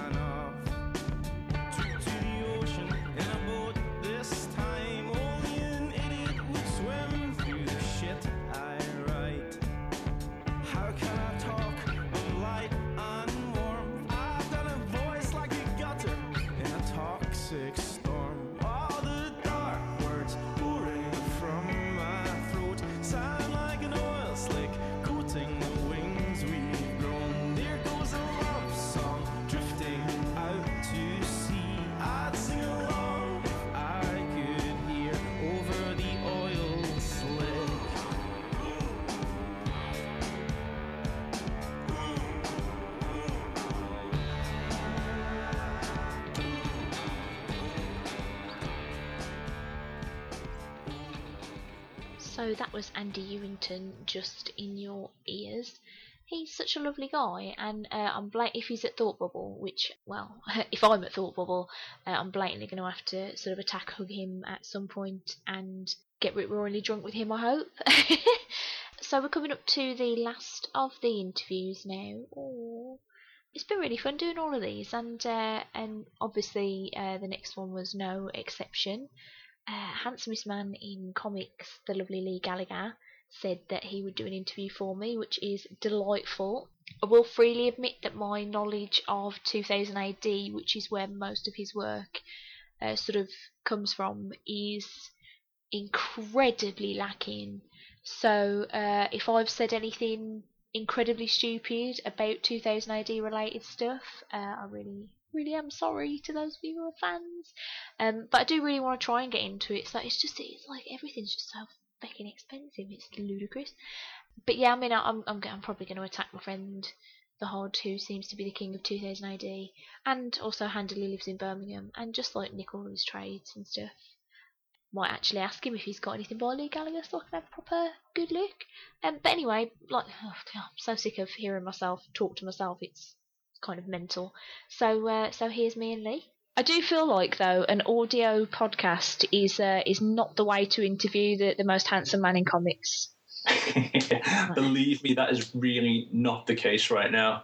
Anytime I'm on like a bad deadline like this, my hair care routine just goes out the window. It really does. It's not pretty at all. Oh dear. I'll just stare lovingly at your little Skype icon then, if that's okay. Okay then, go for it. If that's all right, just into its eyes. Anyway. Yeah. Welcome to the show. Thanks, Stace, and congrats on the year anniversary. So your podcast is officially out of nappies now. I know. I'm quite amazed that it's got this far because my technical prowess is shit, basically. So we're doing quite well, she says. Fingers crossed. So for those people who are like mental and don't know who you are, who are you? Yeah. Like, okay. I know you as the most handsome man in comics. However, that's not your official title, is it? Well, it is kind of official. It was actually printed in 2000 AD in the credit box, the most handsome man in comics. So that does make it official. Nice. Yeah. But other than that, I am an artist for 2000 AD. The main thing I draw for 2000 AD is a series called Defoe, but I've also drawn Judge Dredd and Aquila with Gordon Rennie. And now I'm back on Defoe now with Pat Mills. And Sweet. Defoe, for those who don't know, is actually a 17th century zombie hunter story. And right now I am drawing the 3rd episode of the 5th book, which is called Defoe the Damned, which is going to be out in June, I think. So that's what I'm busy on right now. Yeah. I've just gotten over the deadline for the 3rd one, so that's why I'm feeling a little bit rough now. It's always the way, you see, because usually I have about 2.5 weeks to do each episode. That's 6 pages. And with Defoe, you see, it's kind of, I draw Defoe differently to how I draw other series like Judge Dredd or Aquila, because they're in colour, you see, someone else calls them. So I don't have to draw as much detail. Defoe, I kind of curse myself for basically using a ridiculously detailed drawing style, just like loads of cross-hatching, just detail everywhere, just fully black and white. So it's not very deadline friendly, which is usually why I'm killing myself doing a couple of all-nighters, 2-3 all-nighters at the end of a deadline to get it done. That sounds actually bonkers. It is bonkers, and seriously, I hate myself so much for doing it. Really, it's not. And here's the thing, you see, because I say usually I have 2.5 weeks to do each episode. Right now I've just given myself a new deadline starting with this episode. I try and get 2 weeks ahead of my schedule just so I can hopefully fit in a 2-week working holiday in June. And it's all out on my calendar. I have no idea if it's possible. I'm really hoping it is, but it's a great opportunity because a friend of mine has asked me to teach in her school in Jeju, which is a honeymoon island in South Korea, and wow. that would be for 2 weeks. Yeah, that sounds amazing. Yeah, and if we go, I'll get to bring my wife as well, and basically be like an extra honeymoon, I think. Aww. And you know what they've got there? I couldn't believe it. They have a sex theme park. An actual sex theme park. What? Yeah. What? Yeah. I love how completely derailed this interview's gone already. Yeah, so we were supposed to be talking about comics, weren't we? You've really put the have you seen Spinal Tap? Because you've put the song Sex Farm in my head now. Yeah, I do vaguely remember that one now. Yeah. Oh dear. Yeah. Okay, so yeah, let's get back on track. Let's move away from the sex theme park. Completely my fault, sorry. Anyway, so yeah, I need to get 2 weeks ahead of my schedule, which means probably a lot of sacrifice and stuff like that over these next few months. I don't know how I'm gonna do it. I'm a bit worried. A lot of people think that being a writer or an artist and working from home is really easy, and I'm beginning to see, after just these few interviews that I've done this week, that it's really not, is it? No, not at all. I mean, yeah, you can watch film. You can leave a film on in the background all day or something like that, and you don't have to get dressed. Which I don't most of the time. I don't usually get dressed until the wife arrives. I get her up at 6 o'clock. So yeah, but other than that, no, it's still good though. But I don't know. Sometimes you do kind of miss the human contact element of it and stuff. Mm. But no, I'm kind of used to it now. It used to get to me years ago. It used to get to me, but nowadays, no, I'm completely fine with it now. In fact, I don't think I'd be able to survive in an office environment. Really don't. You wouldn't with me, because I'd have killed you by now. I'm beginning to think the office life is not for me either. But right. Well, what would you like to do instead? Acting, but I'm not good at it. So. Okay. Have you done any I don't know, amateur acting or anything like that, plays or something like that? Not really. Community stuff. I've been in a couple of short films, local short films, but only. I love it. You've turned it round. You interviewed me. Weird. I know. But they weren't big parts. I think I had 2 lines, and I got told off in one of them for having too much of a Brummie accent. So. Oh no! Dude, you're filming in Birmingham. What are you? I the only times I've been in plays or something like that, it was with school ones, but it was nativity type ones or Christmas type ones. I had to play a sheep one time, and it was up to our parents to dress us up as sheep or wherever you were going as. So my mum got me this white woolly jumper, which is fine, but it had loads of lettering on it, you see, and there's no way to hide it. So basically I had all kinds of football lettering on my back as a sheep. And you're supposed to get me black tights. No, she gets me bright green tights. What, you mean you haven't seen all those sheep with bright green legs? No, not at all. They're really common. Really common. Right. And then another time it was for the 12 days of Christmas, and I had to go as a what's the one that lays eggs in the thing? A swan or a goose? Oh, goose, I think it was. Yeah, the geese lay, don't they? Yeah. I had to drop a silver rugby ball from my arse. How delightful. We had a really quirky teacher in my primary school who was like, no, we're not going to do the nativity as everybody expects the nativity. So one year I got to play an alien. And nice. And I really fucked it up for everyone too, because the whole point of the exercise was that the aliens would come to Earth and go, what's all this shit in the trees and stuff, what are you doing? And then they would explain the nativity to us, and we were supposed to be all like, oh, I get it. Except at the end of the first proper performance of the play, I just went, what's a baby being born got to do with putting lights in a tree? And all of my teachers just looked at me like, that's not the line. And right. So, look, I'm just being inquisitive. Come on. But it was a bit insane. Anyway. Yeah, you've been railed again. How are we doing this? It's ridiculous. No, but it's fine. Let's get back on it. So, in terms of, Defoe sounds awesome, by the way, and it's totally on my Amazon wish list because, as everybody who listens to this show knows, I am shit at 2000 AD. But I did see Dredd a week ago or something, and nice. I really liked it. I liked it so much it was redonk. We didn't see it when it came out of the cinema because me and Rich don't agree with 3D stuff, and I don't blame you. The only 2D showing was Tuesday afternoon at 1 o'clock, and I'm at work, and I was like, no, that's no.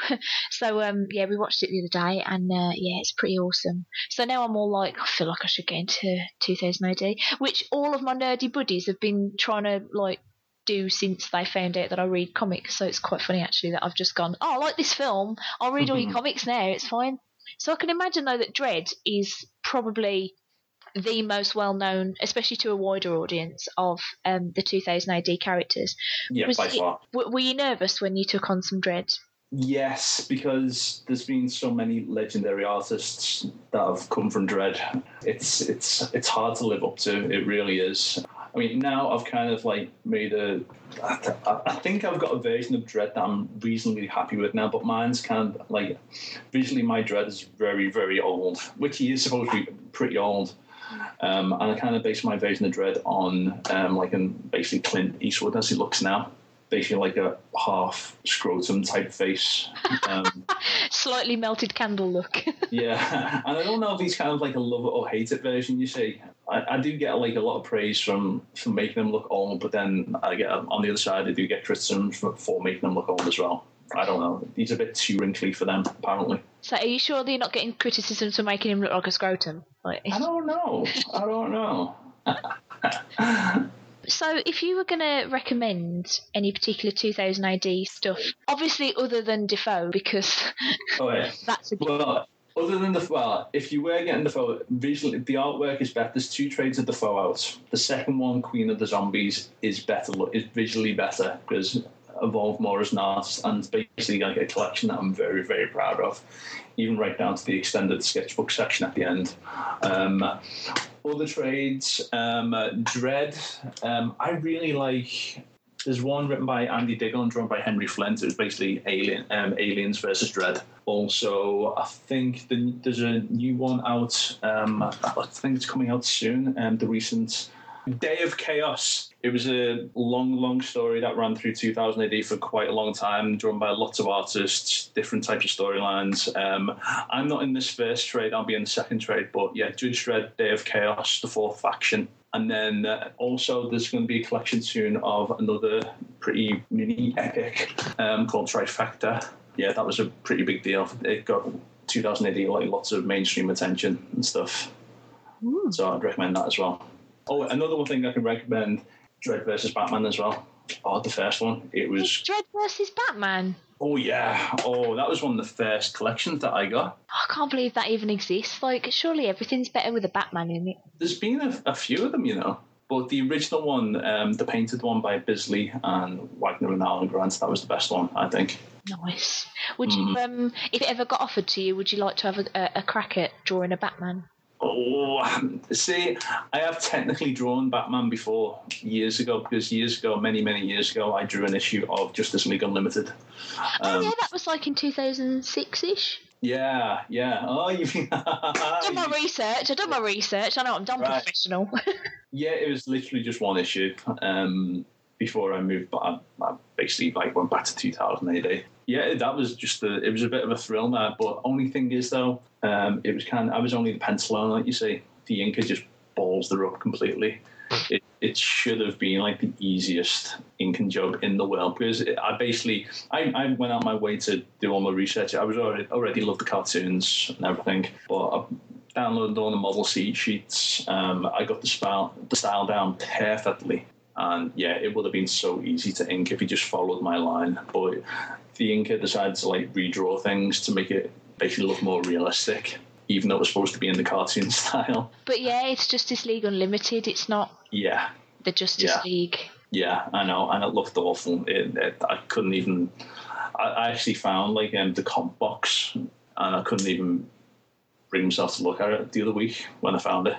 That's how bad I hated it. Oh, yeah. You know? Oh, no. So anytime I show that to people, I just show them the penciled version of it, show how it should have looked. I always find Batman would be really hard to draw. I don't think if I was an artist, I don't think I'd want to draw a Batman title, because I'd find it really hard. I suppose same goes with Dredd as well. It must find it really hard to emote with just a chin. Nah, no, it's I don't know. It's all about shadows, and I love it. I do love Batman visually, and yes, to go back to the original question, yeah, I would love to have a crack at drawing them again at some point. But yeah, it's all about playing with shadows. It's Batman is gorgeous visually. He really is. Kind of like Judge Dredd. I mean, Judge Dredd as well, just gorgeous visually as well. It's just a very iconic image in general. But yeah, I can't see it ever happening, though, to be honest. Would you go back to DC if they offered you anything at all? Yeah. See, in my earlier days, I would have said no straight away, like being very naive. But now I'm in a position where I have to say, like, never say never. But I can't see it happening for a long, long time if I ever tried to go work with like Marvel or DC, because I have enough work coming from 2000 AD. But now I'm in the position where I'm married now, I have responsibilities, I have a mortgage, one day I'll have a family. And so you never know, but I am very happy with 2000 AD for as long as they'll have me, because there's a lot more artistic freedom working with 2000 AD. It's a lot more laid back. As long as 2000 AD carry on giving me enough work to live off, then yeah, I'm perfectly happy sticking with 2000 AD. I mean, really, I have a plan. I have kind of a life plan where I'll carry on working with 2000 AD, and then on the side, I'll do my own little side projects, but God knows how I'll have time for that. I mean, I want to get into children's picture books. I've got like 2 nearly done children's picture books that I've written and drawn myself, but it's just, there's no time. There's just no damn time to get back to them. Mm-hmm. I mean, every year I say, right, this is the year when I'm going to finish it, and it never happens. I mean, I thought I was going to be able to do it this time. The plan was to get it finished over these next few months, but since this JJU thing has possibly come up, and I'm trying to get 2 weeks ahead of schedule, that's any extra work's gone out the window. So we'll see anyway. Talking of side projects, when you decided to propose to your lovely lady wife, yeah, you did that in comic form. How long did that take from deciding, yes, I'm going to propose to this lady, to the proposal actually hitting her eyeballs? Oh man, that was a good few months, but it was, once again, it was finding the time to get it done as well. Surely you'd have to be pretty sneaky about it as well, because she lives with you.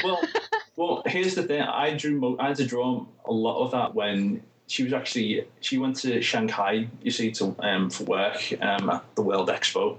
She works for Liverpool City Council as a planner, but they sent her over there for a few weeks. So I think she was over there for a couple of weeks, during which time I was alone in the house, being able to draw all this stuff. And I was going to join her like on the 3rd week or something.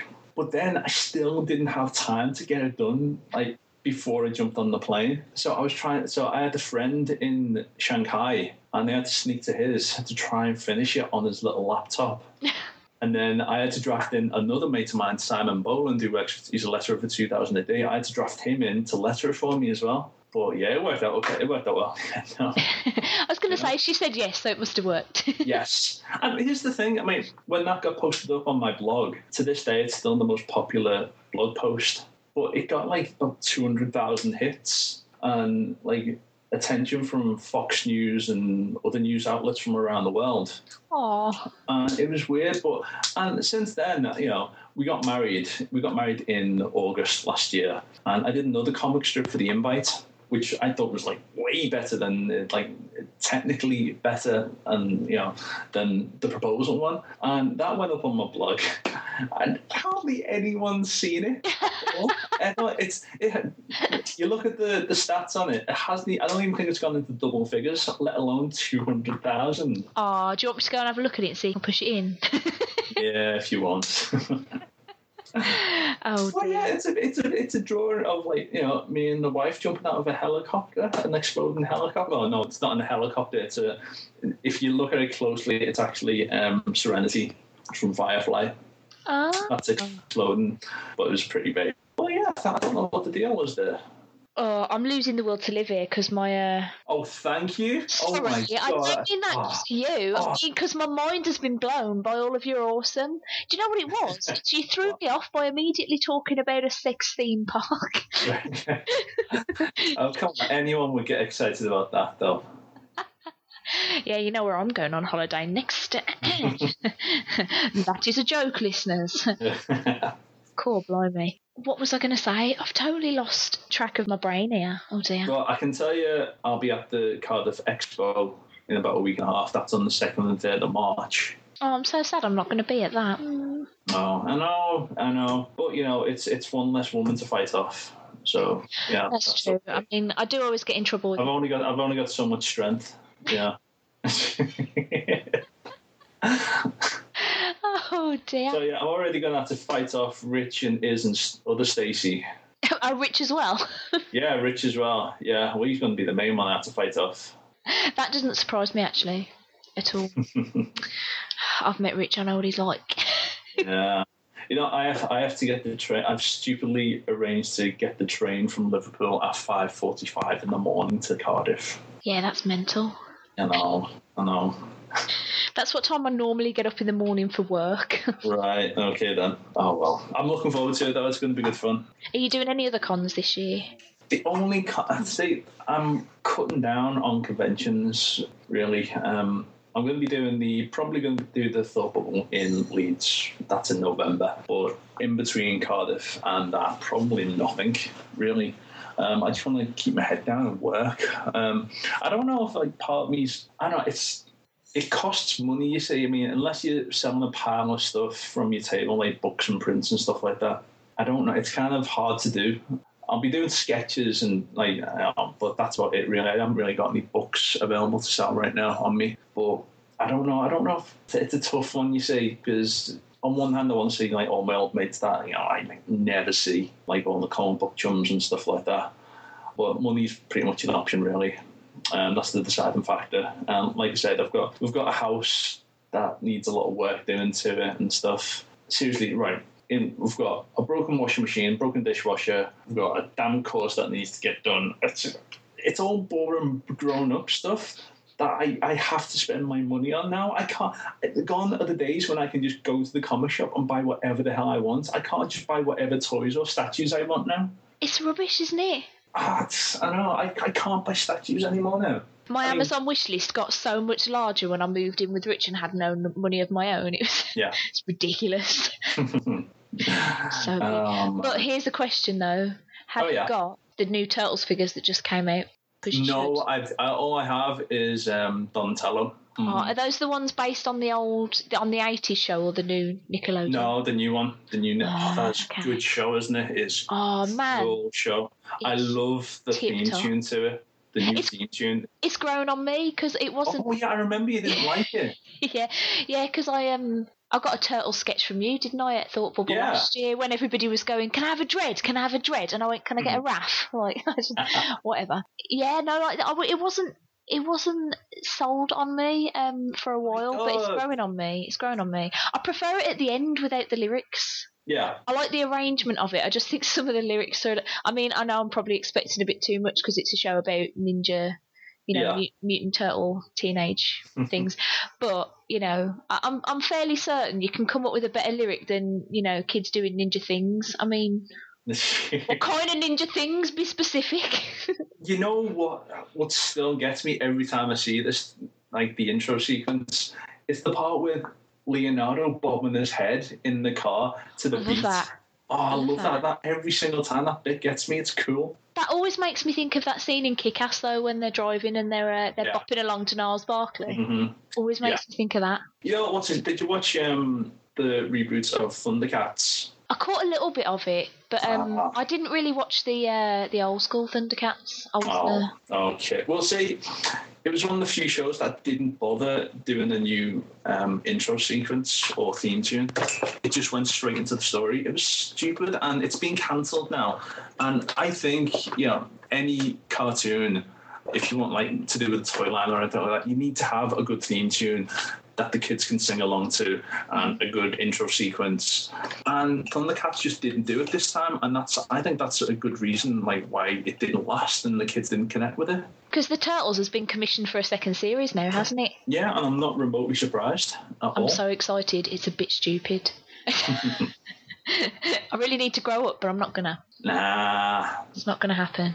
People like me and you aren't ever gonna grow up. No. For Christmas last year, like my mum bought me, a couple of regular person things, like a couple of CDs, a couple of DVDs. She also bought me a Donatello, a Shredder, a Foot Soldier, and a Splinter. And my nan got me one of the Krang. I was like, nice. Christmas! I love Christmas so much. Oh man, see, I have the problem where I just don't have enough space in my studio now. I mean, we moved into this house about a year and a half ago, And I was quite proud of the fact that it was more streamlined. Like I didn't get everything out, like all my toys out. I kept them boxed up in like the storeroom or wherever. But now I've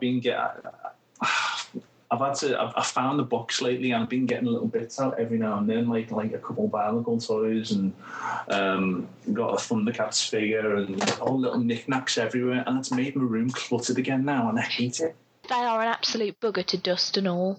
I know. I don't bother dusting them. Rich has got. He collects the old wrestling figures. Yeah. And like the entire of the top, we've got like a shelf above our computer desk, and the entire of that is just covered in them. And I knocked one of them over the other day, and it was just like dominoes, and I was like, I don't want to deal with this right now.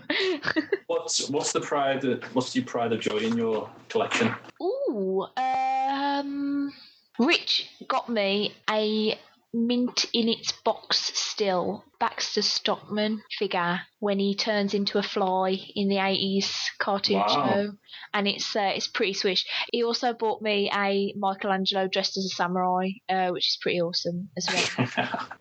Nice. And I've got a big Moon Knight statue that I love and all. Ooh, but that is heavy. That could kill someone if it like fell on you. It's massive. Yeah, I got that beat though. I've got a life-size Iron Man bust. That is heavy. And then I always think if there's ever an earthquake in Birmingham, not that there ever is, but if there ever is one, everything will be knocked over except that Moon Knight statue. That will just be there going, what at all the other stuff. Yeah, I've also got my other pride of joy is my Batman Beyond statue as well. From the days when there used to be Warner Brothers Studio stores in town, and they used to sell loads of cool statues. Cool. I don't get many statues because statues are bigger and they're therefore harder to find somewhere to put. Right. Okay. I'm gonna have to take a picture of my mantelpiece and send it to you, because seriously, it's like, where's the fire? Because you can't see it for toys. Okay. At our wedding, we had a large Galactus figure on the top table that was holding the balloon. Nice. That's cool. Anyway, enough about me. Cool. Hey, what's the pride and joy of your? It was the Iron Man bust and the Batman Beyond statue. Yeah. But I've also got a Dread helmet and also a life-size Hellboy right-handed Doom prop replica. Rich had a big Hellboy figure, but his right arm was so heavy he never stood up, and then it fell off. Man. So we were like, should not have taken that one out of the box. So, any more questions then? Actually, I've pretty much run out because you answered the last one, which was going to be, do you want to plug anything or talk about any appearances you've got coming up? So, yep. Done that. Tick that box. So, hey, thanks for coming on the show. My pleasure, Stace. It was cool. It was really delightful. Well, thanks for having me on anyway. Appreciate it. Oh, thank you for coming on.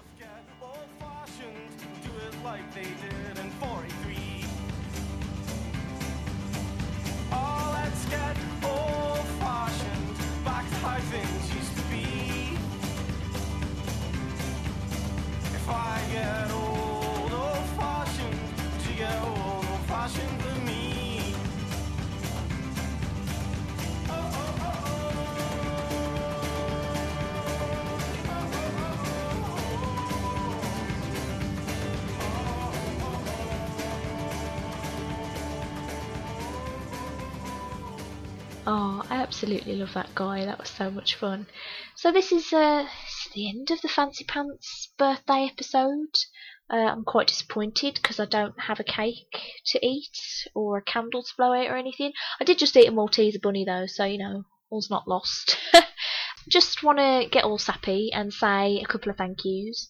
First is to my delightful husband, who has helped me sort of pimp out the show, making business cards for future use and some leaflets and things that I can take to cons and local comic shops and stuff, so thank you for that. Also a big thanks go out to Bevis Musson and David Wynn, who basically they were the two main guys who got me back into the podcasting after Comic Racks finished, and I went to my first Thought Bubble Con in 2011. They were both sort of lamenting the fact that I wasn't that my delightful dulcet brummy tones weren't around on the internet anymore, and they convinced me to have a pop at doing something for myself, so thank you guys for that. Thanks to everybody who's come on as a guest co-host so far. It's been awesome talking to all of you. I mean, it's I think one of the things I really like about doing this show is the fact that every episode's a little bit different. So that's been fantastic. So thank you all for that, and thanks also to those of you who have suggested yourselves for future episodes. I am sorry that some of you have been waiting for yonks. It's just really hard with scheduling and stuff, particularly you American people. But hopefully I'll get around to you at some point in the not too distant future. And finally, thank you to everybody who's listening to the show. I've got absolutely no idea of the numbers because, unfortunately, I have to pay a little bit extra for that privilege. So I like to think that it's like millions of you. It probably isn't, but we'll say millions. We'll go with millions. And thank you to all of you for keeping on listening. And I hope you enjoyed all the interviews and that I didn't make too much of a tit of myself, because that happens quite a lot. And I hope you continue to listen for a long, long time. As long as you guys are listening, I will keep blathering on. So thanks again, and I will see you next month when we'll be back to our regularly scheduled programming of an absolute ramble fest. Don't know who the co-host is going to be as yet, but we've got to love the element of surprise, hey? Finally, if you'd like to get in touch with me to comment on any of the bits of the episode, or if you would like to put yourself forward to join me on the show in the future as a co-host, you can get in touch with me by either dropping me an email at stacysparlour@gmail.com, or alternatively you can get a hold of me on the Twitters. I'm StaceBobT, and that's a capital S and a capital T. Yeah, so just drop me a line and you can be on the show. Within reason. If you're a completely crazy person who seems to want to stalk me or murder me or something, I'm probably not going to go there. But, anybody else, pretty fair game, really, as long as you're into stuff, because it's quite a big window of things to talk about on the show. So, yeah, just get in touch with me, and I will see you all next month. Ta-ra!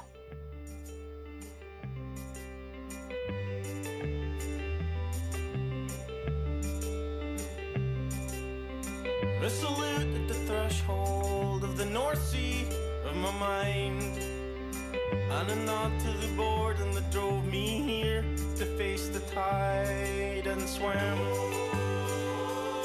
I swam, oh swim.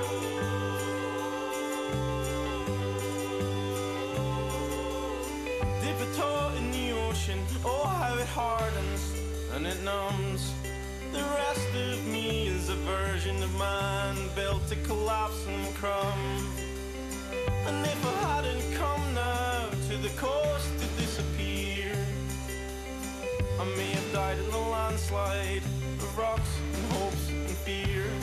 So I swim until you can't see land, swim until you can't see land, swim until you can't see land. Are you a man? Are you a bag of sand? Swim until you can't see land, swim until you can't see land, swim until you can't see land. Are you a man? Are you a bag of sand?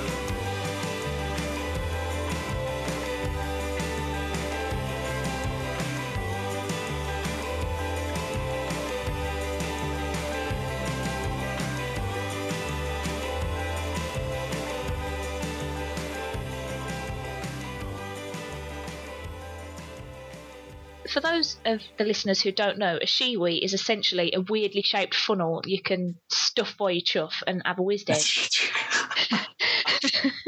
I can't believe you just said chuff. Oh my god. I love the word chuff and twatch, and people don't use them enough.